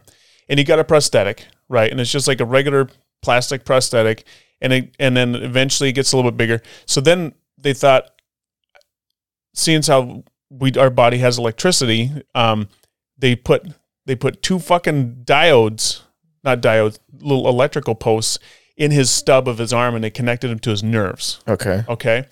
So he puts on this prosthetic arm, and he can control the fingers of his prosthetic arm with by thinking like I'm controlling my own hand. Yeah. So he can make it grab things with his mind. Okay, through electricity, because it's got a battery pack, and it's all there. But he can pick shit up with it, right? So it's a bionic arm, but it's controlled with his mind. He's not like pushing a button with his other hand or his nose or something. But it has a battery, so there's not like electricity coming out of his arm. No, but it's connecting to the posts in his body. So his mind is sending electrical impulses to the posts. Sure. To tell it to move, right? It's like, yes, I understand that. Yeah, part. He doesn't have like a. But he's not powering it. No, he doesn't have a. Yeah. I was thinking way further. We're not a superconductor of like we're not a battery pack. We're not like sense. You put a diode in us and you run an alarm clock like on a potato. Yeah, because we can charge our own rechargeable batteries by putting them between our fingers. If I roll my shit on the carpet. Yeah, that's how it works. What? Like, haven't you ever heard that? Like, if you have a AA battery and it's not like a rechargeable one, and like it just died, like you roll it on the carpet to get a little static electricity, just to get a little juice in there. No way. Does it work? I don't know. I can't. Never fucking heard of that. I want to do it though so bad now. So anyway, it's this guy. He's got this arm, right? So he wants to be a DJ. He's always dreamed of being a DJ, right? So he's using his prosthetic arm, and he's got a DJ booth kind of thing, and he's hitting the buttons, and he can do it a little bit. He can grab a knob, kind of. You know, it's still pretty rudimentary what he can do with it. So he gets this idea. He's like, wait a minute. I've got these 2 fucking posts in my arm. What if I wired those to my DJ booth? And I thought about it. He can fucking make music in his DJ booth with his brain. Whoa. Isn't that fucking crazy? So like he had someone, an engineer, make him a harness that he puts over his prosthetic, and the wires come out of it, and he can plug into his DJ booth. And it's like via USB. Yeah. He made music. Now, it's not like the same as what you would do with your fingers. It's like not so malleable. Like he can't change it so easily. Oh, it's just his heartbeat. Well, whatever the fuck it is. Right. No, but it was more than that. But it was, yeah. But that would be weird if that's all it was your heart firing. That would be kind of a trip. I never thought about that. But yeah, So there's potential there. There's potential. So back to this Neuralink thing. So yeah, so like with the Neuralink thing, Elon Musk says that. So here's the thing: all things are designed with the best of intentions, right? So it's for people who are paraplegic, quadriplegic, they can't, they want to be able to walk again. So he said that he can make this chip, and you carve out this little like 1/2-inch square of your skull, and you put in this titanium plate that's got these wires in it, and the wires go down into the parts of your brain that aren't firing, and then you make them fire with your mind, and it creates this link between your brain and you're telling your limbs what to do. Now, I don't know how that works with the nervous system, if you can actually feel your limbs move, because that'd be fucking weird if you could make your limbs move but not be able to feel them. Yeah. Because then you wouldn't have any like dexterity or, Right. So I don't know how that part would work, but if you can, he says you can do that, but that's where he started, right? That's what was the idea. But then he was saying pretty soon you'll be able to talk to each other without talking. With your fucking mind, you can just communicate. How far does this shit go? Yeah. Well, didn't he also say like you can access like the internet, so you can have an infinite amount of information just in your head? Yeah. Via this thing. Yeah. You're tapped in. You pay $69.99 a month. Right. And you have access to all the information. No one would ever win an argument ever again. There would be no arguments. Well, I suppose whoever puts the information in would put like, yeah, right. There's always 2 sides of every argument. What side are you getting? Yeah, which side do you believe? But everybody would have all the access. So what happens when that shit like fucking malfunctions? You just dead? Does it just fry your fucking brain? You mean like, well, if it's not powered, if it doesn't have its own individual power source, I don't know how it would fry your brain. See, but I feel like if you get to the point where like you have access to, let's say, Google, like there has to be some level of power and connectivity there. Well, maybe it's just more like Wi-Fi. Wi-Fi like still Bluetooth. Takes power. Bluetooth still takes power. I know, but you have a certain amount of current running through your body. True. So now here's the really fucked up part. What happens when half the people are walking around with fucking Neuralink in their brain, and someone's like, aha, I will fucking use you as my soldiers. And they fucking tap into that Neuralink chip. All right. And they start turning people into fucking zombies or doing whatever. Is there a virus that goes into this right. thing? Like you could probably, if you could tap into that chip, you could just fucking kill people like that. Okay. So if this chip was a thing, would you get it? I don't know, man, because it'd be so fucking hard. Like, I think that there would be a point where the people that had the chip, you'd have to be like I think it's kind of like people who live off the land and people who live in the city. It's like you have to make a very conscious decision that you're going to live a completely different way of life. Mm-hmm. Because if once you have the chip and once you live in a world of people who have the chip and you don't, you're at such a deficit to the experiences that everybody else is having where I would think people would become almost like an outcast. Well, and could you shut it off? Like, let's say the chip was to an extent of like, you have everything at your disposal, a phone. Like, we intentionally, with just phones right now, disconnect. Right. Like our camp out. We intentionally go there with the thought process of disconnecting from technology and all that instant notificational stuff. Right. Like, if that was always in your head, people would fucking go insane. And I think people will. I think some people will. And so, I mean, it's just weird, like some kind of weird fucking futuristic Running Man kind of sci-fi what is that, movie. like Blade Runner or something? Yeah, shit like that. Where, what was that one with Schwarzenegger? I think it was Running Man. Yeah. Yeah. So that's where like companies that, let's say it's Neuralink, say it's Elon Musk. And he's like, you want it? You want access? We'll put the chip in for, I don't know, say it costs you $10,000 for the surgery to put the chip in. But costs you $199 a month to keep it turned on.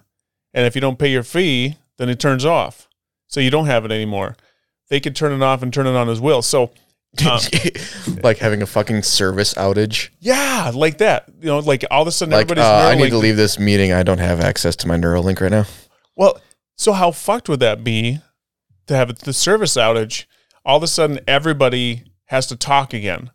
It's kind of like coming out of this fucking pandemic when all of a sudden everybody's got to see face to face again. And people are nervous. It's like they don't even know what to fucking do. So how would it feel like if 50% of the population had Neuralink for 5 years and then there was a massive outage and like say China blows up Neuralink's headquarters and all their servers go to shit and all of a sudden nobody has it anymore. We're all a bunch of fucking dum-dums. We're fucking so stupid. Yeah. Nobody's going to know shit. Like nothing. Think of how little we know now without our phones. Yeah, I mean, yeah. We're going to be fucking morons. More morons than we already are. I thought you had to fucking wiggle your tongue to see if you're having a stroke until I looked it up on my phone. Yeah, we're fucking idiots. Yeah, It's so, we would, I mean, talk about putting us back in time as far as a species, as far as like we'll be fucking Neanderthals again. How do you make fire? Oh, no. So could the counter argument be that just through evolution, eventually we have, like, isn't that what the thing with aliens is, that they've been a species for so long that they've just evolved and now they can do all this shit through evolution? Yeah, and how do we know that the aliens aren't fucking us from the future? Right. Whoa. So back to the Neuralink thing is like, I think there will always be people that are not going to do it. Oh, absolutely. There are people that don't own a television. There are people that don't own a phone. There are people that don't own, all those things. Computers, like there are people who aren't going to get vaccinated for COVID. Right. So anything that you offer people. So if you look at movies as a predicator for future events, it's like there's always going to be an underground movement of bucking the system and like, I'm not going to be a machine. I'm not going to be a sheep. I'm not going to follow the line, all those things. But at some point, I think our whole society, other than the people that toe the line, is going to be completely integrated with artificial intelligence. Like everywhere we go, everything we do, I believe, if we stay on the trajectory we're on, is going to be completely integrated with artificial intelligence. Mhm. And I don't know, like the naturalist of me thinks that's fucking terrible because we're going to lose all the things that make us human. But at some point, what is a human even going to be? Yeah. You know, what is even going to look like? I mean, we're already messing along this line so much. Like, aren't they like going into like fetuses and like CRISPR checking DNA and like, CRISPR does that. They can alter the DNA of babies before they're born. There's a Chinese scientist that did that already, and it was like 2 years ago. yeah. And he did it without approval, so he got fucking ostracized. But he went in and altered the DNA of some babies to make it so they were immune to getting, I think, AIDS. I think it was an AIDS virus that he went in and I think could have been cancer or a specific kind of cancer. But so he went in and did it, right? Excuse me. So to your point, Like, at what point is it going to be like, oh, do you want a boy or a girl? Do you want them to be blonde, brunette, redhead? Right. How tall do you want them to be? And what's going to control that, right? It's always going to be the haves and have-nots. Yeah. It's money. When it boils down to it, you know that shit ain't free. You know, so the people who are millionaires and billionaires are going to have super intelligent, super fucking hot, good-looking kids, six-pack abs, 6 foot tall, blonde hair, blue-eyed, gorgeous. Genetically modified then. Like, so my point in all that was, at what point do you, like, if you're a genetically modified child, like, clearly you're still a human, but at what point does it progress to a point where, like, we're just messing with nature so much that you're non-human? Well, that's like this, what was that show, Stepford Wives? They were robots, right? They looked like humans. They walked around and they were like the perfect wife. They looked perfect. They did all the perfect things. They said all the perfect things, but they're actually fucking not real. They're robots, right? So, yeah. So you're saying is at what point do we lose the things that make us human? Right. Yeah. Maybe that's a better way to put it. Well, that's the thing is, like, if you're messing with DNA, then you're changing physical attributes of a person. But, like, what makes a human, I think is more like the way we think and the way we feel and like all of those things that is like what makes us truly human. Like, that's the difference between like us and a fucking hippopotamus, right? It's like we use tools and we work together and we create a society and we do these things, but it's not a physical thing so much. Like, it can be, obviously it falls into the physical sphere when we're acting on it, but like to be able to have the ideas and the mindset to create something that's not a physical trait, you know? Mm-hmm. Does that make sense? Kind of. What do you think? I don't know. And I don't know where I was going with it. I'm just, when we were talking Neuralink and then I was thinking genetic manipulation, I'm just thinking like we're dabbling in so much stuff that is like, it's just, we're trying to change and affect everything and it may be for the better. But at what point is it for the better? Well, that's the thing is I think it's all mindset on like some people think it's for the better and some people think it's an act against humanity. Well, right. And so, I mean, even just watching movies, how many of the villains think they're doing something for the better? Well, absolutely, like the villain mindset isn't that, well, in some cases, but it's not that necessarily like I fucking hate you. It's more like I'm freeing the world of this or whatever. Well, yeah, look at Thanos, man. Yeah. His whole fucking thing. Our world's too overpopulated. We can't feed our children anymore.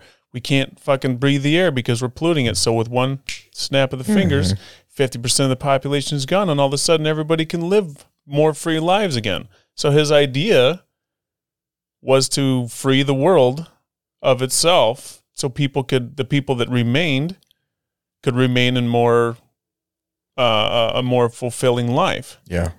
But at the same time, you're murdering 50% of the people. Exactly. Right. So yeah, to your point, the super villains are, a lot of them. It is. And I think that's the trick, right? So this guy in China that spliced the DNA without permission, he's a villain because he did it he did this thing that like he crossed a line that people weren't ready to cross yet. But now those kids exist. So by being a villain, he's given the people that have crucified him a perfect opportunity to see what happens when you actually do it. These babies are growing up. They're growing up in the world. Do you think they're not going to test those fucking kids? Fuck yeah, they're going to test those kids because they need to. It's part of the research, right? But that it took some fucking dude to become the villain to actually do the deed. Okay, but in the kid's mind, is that scientist still a villain? If I'm a kid and I get tested because I'm genetically modified and my whole upbringing in life is just one giant fucking experiment? Well, yeah, I was going to say, it depends on what their fucking kid's life is like. Right. Let's just say he spliced the DNA and they got one ear's 4 inches bigger than the other ear when they come out of the womb. But if I'm a kid and I'm literally like a science experiment, I'm going to hate the person who made me a science experiment. Well, that's fucking tricky though, right? Because you're alive, so you're basically hating the person that also created you as a person. You wouldn't exist if it weren't for that person. There's movies around this. I have no doubt. There's fucking movies around this. Yeah, there's fucking movies around it. You bet. So who knows where the fuck it's going to go? I think that there's a difference. You went the DNA route, and then we talked about the technology integrating with your physical body route. Right. So there's two different ways. There's definitely a difference there. I'm just saying like there's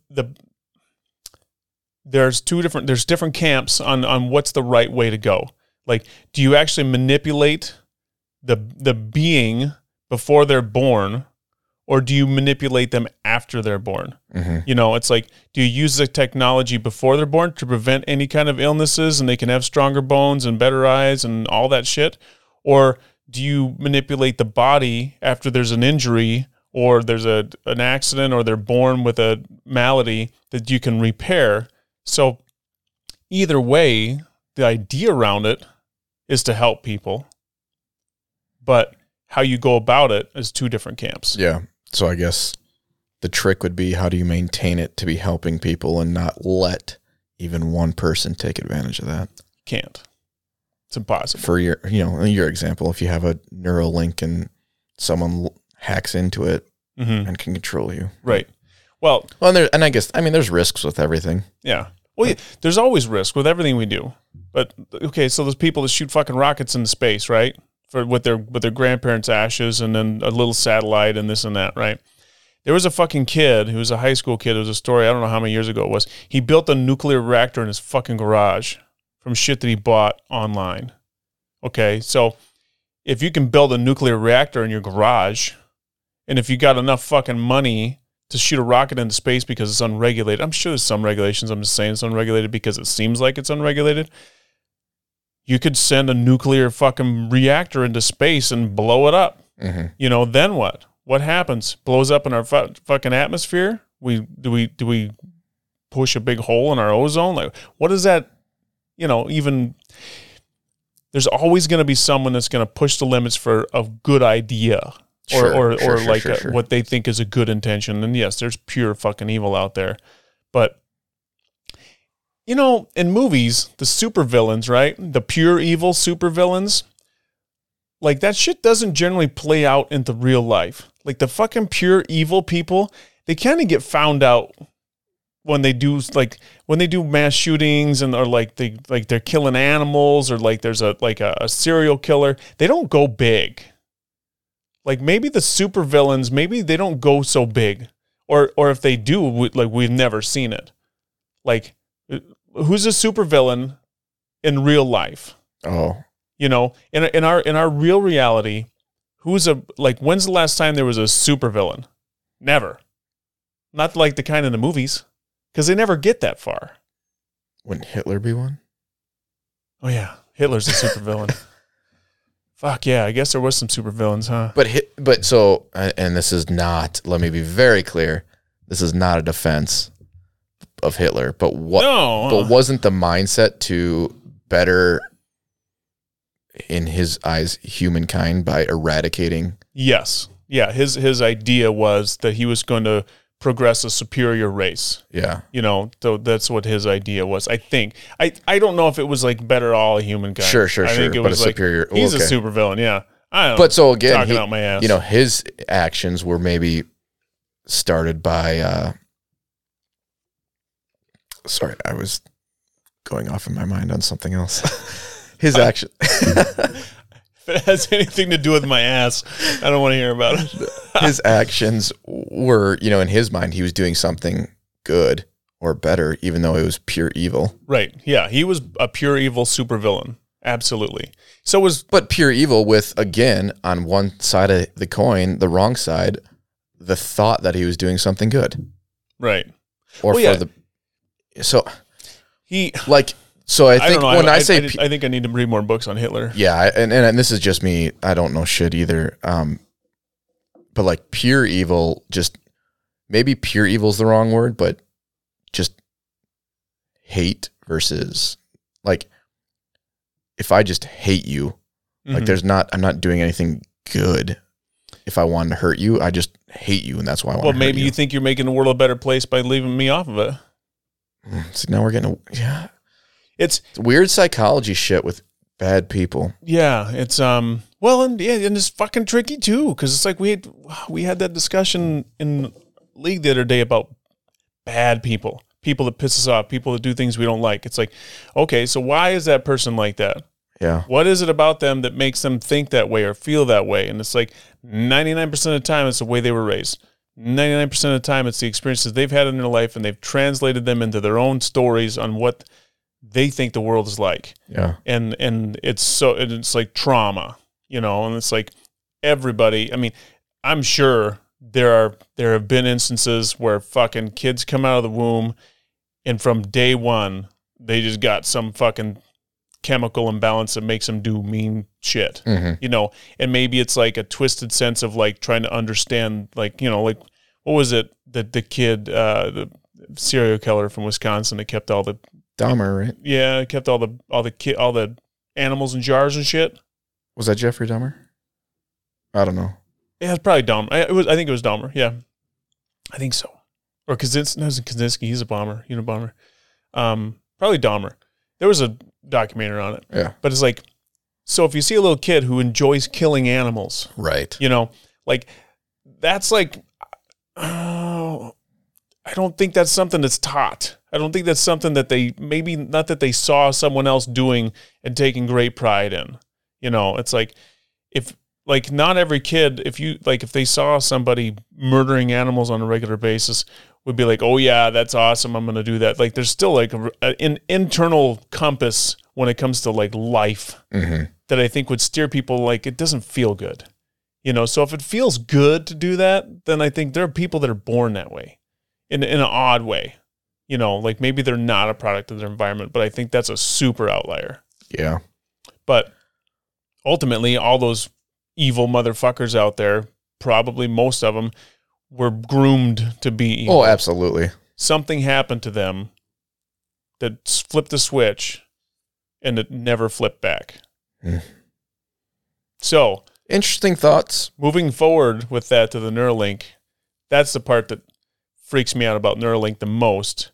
Is that so we watched a movie. You ever heard the movie Sound of Metal? No. Okay, it's about this drummer who's in a rock and roll band, and he loses his hearing quickly, and he gets surgery to the cochlear implant things.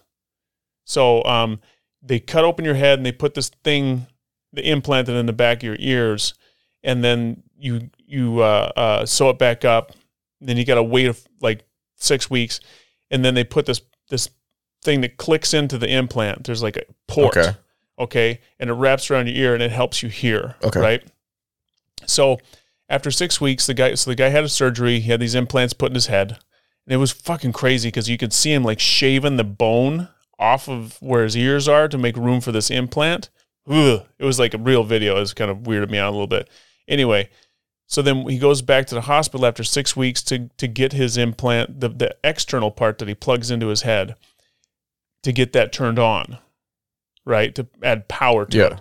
So they give him the external pieces and they click him into his head. And then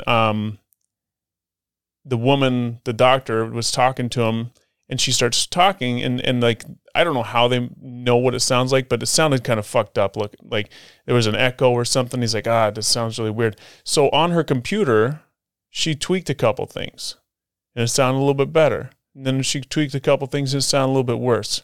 So his whole fucking process of hearing is being controlled by someone else's computer, by some other human being. That's the part that's freaky to me, because his ears don't work without that computer. Right. So all of a sudden she can fuck him up bad by cranking up the decibels on everything he fucking hears, making weird noises happen in his head. You could fuck people up bad. Oh, yeah. With it. So it's all about this human behind the computer, this human that has control over other humans. So with this chip implant, that would be my biggest worry, is that someone else has all of a sudden almost like complete control of my life, essentially. Yeah. Like, yeah, exactly that. And that's the part that freaks me out. How much do you trust humankind to keep you safe in that? Right. So I trust a lot of shit, but I don't know if I trust that. Right. Like, that is...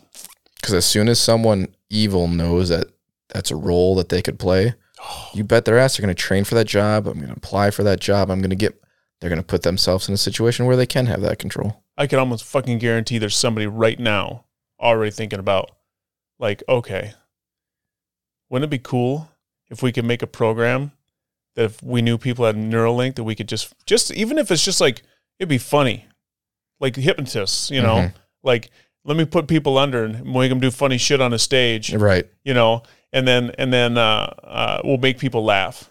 So it's like, so if you're walking down the street and all of a sudden you're like, hit a little button, and all of a sudden everybody that has a Neuralink goes, yup, yup, yup. You know, it's like, I shouldn't laugh because now someone's going to do it. but like, could you imagine you're sitting in a restaurant and you're sitting there with your phone and you've tapped into the Neuralink network and everybody's eating and having a good time, and then all of a sudden people are going, yup, yup, yup, Yeah. like in unison. Yeah. That would be funny as fuck, but scary too. That would be super scary. Yeah, because like all of a sudden you're like looking around, kind of like me with my vision there last night. Yeah. What the fuck just happened to me? Somebody just fucked with my See, that's the shit. whole That's life. the shit, man. I don't know. It's weird though. Ugh, weird. Everything's weird. All right, brother. This conversation's been weird, but I appreciate you. Yeah, what time is it? Oh, 2:59. Yeah, we're There we about go. 3. We'll cut out the break, but Yeah. I think this is a good place to wrap. I like it. I like it a I lot. like it a lot. Thank this you was for fun times, man. Yeah, man. This was a good one. Yeah, they're all fucking good. They're all good. This just depends on what rants we go down. Yeah, this So is good. enjoy that solo Yeah. stove. Yeah, I will enjoy the solo stove. I hope everybody enjoys the fucking rabbit hole that we dove into today. Yeah, man, enjoy the rest of your weekend. Yeah, you Love too. I'll brother. see you Monday, and we'll get prepping for our weekend. Yeah, super So fun. thanks everyone for tuning in this week. Appreciate you all. Mr. Lamon, appreciate you as always, my friend. Yeah, ditto to that. Thanks everybody for listening, and love you, my brother. All right, love you And, back, and much love to all you. You were gonna say it. No, I was gonna say, love y'all. All right, there you go. Okay, love y'all. All right, guys. Bye-bye. Peace out.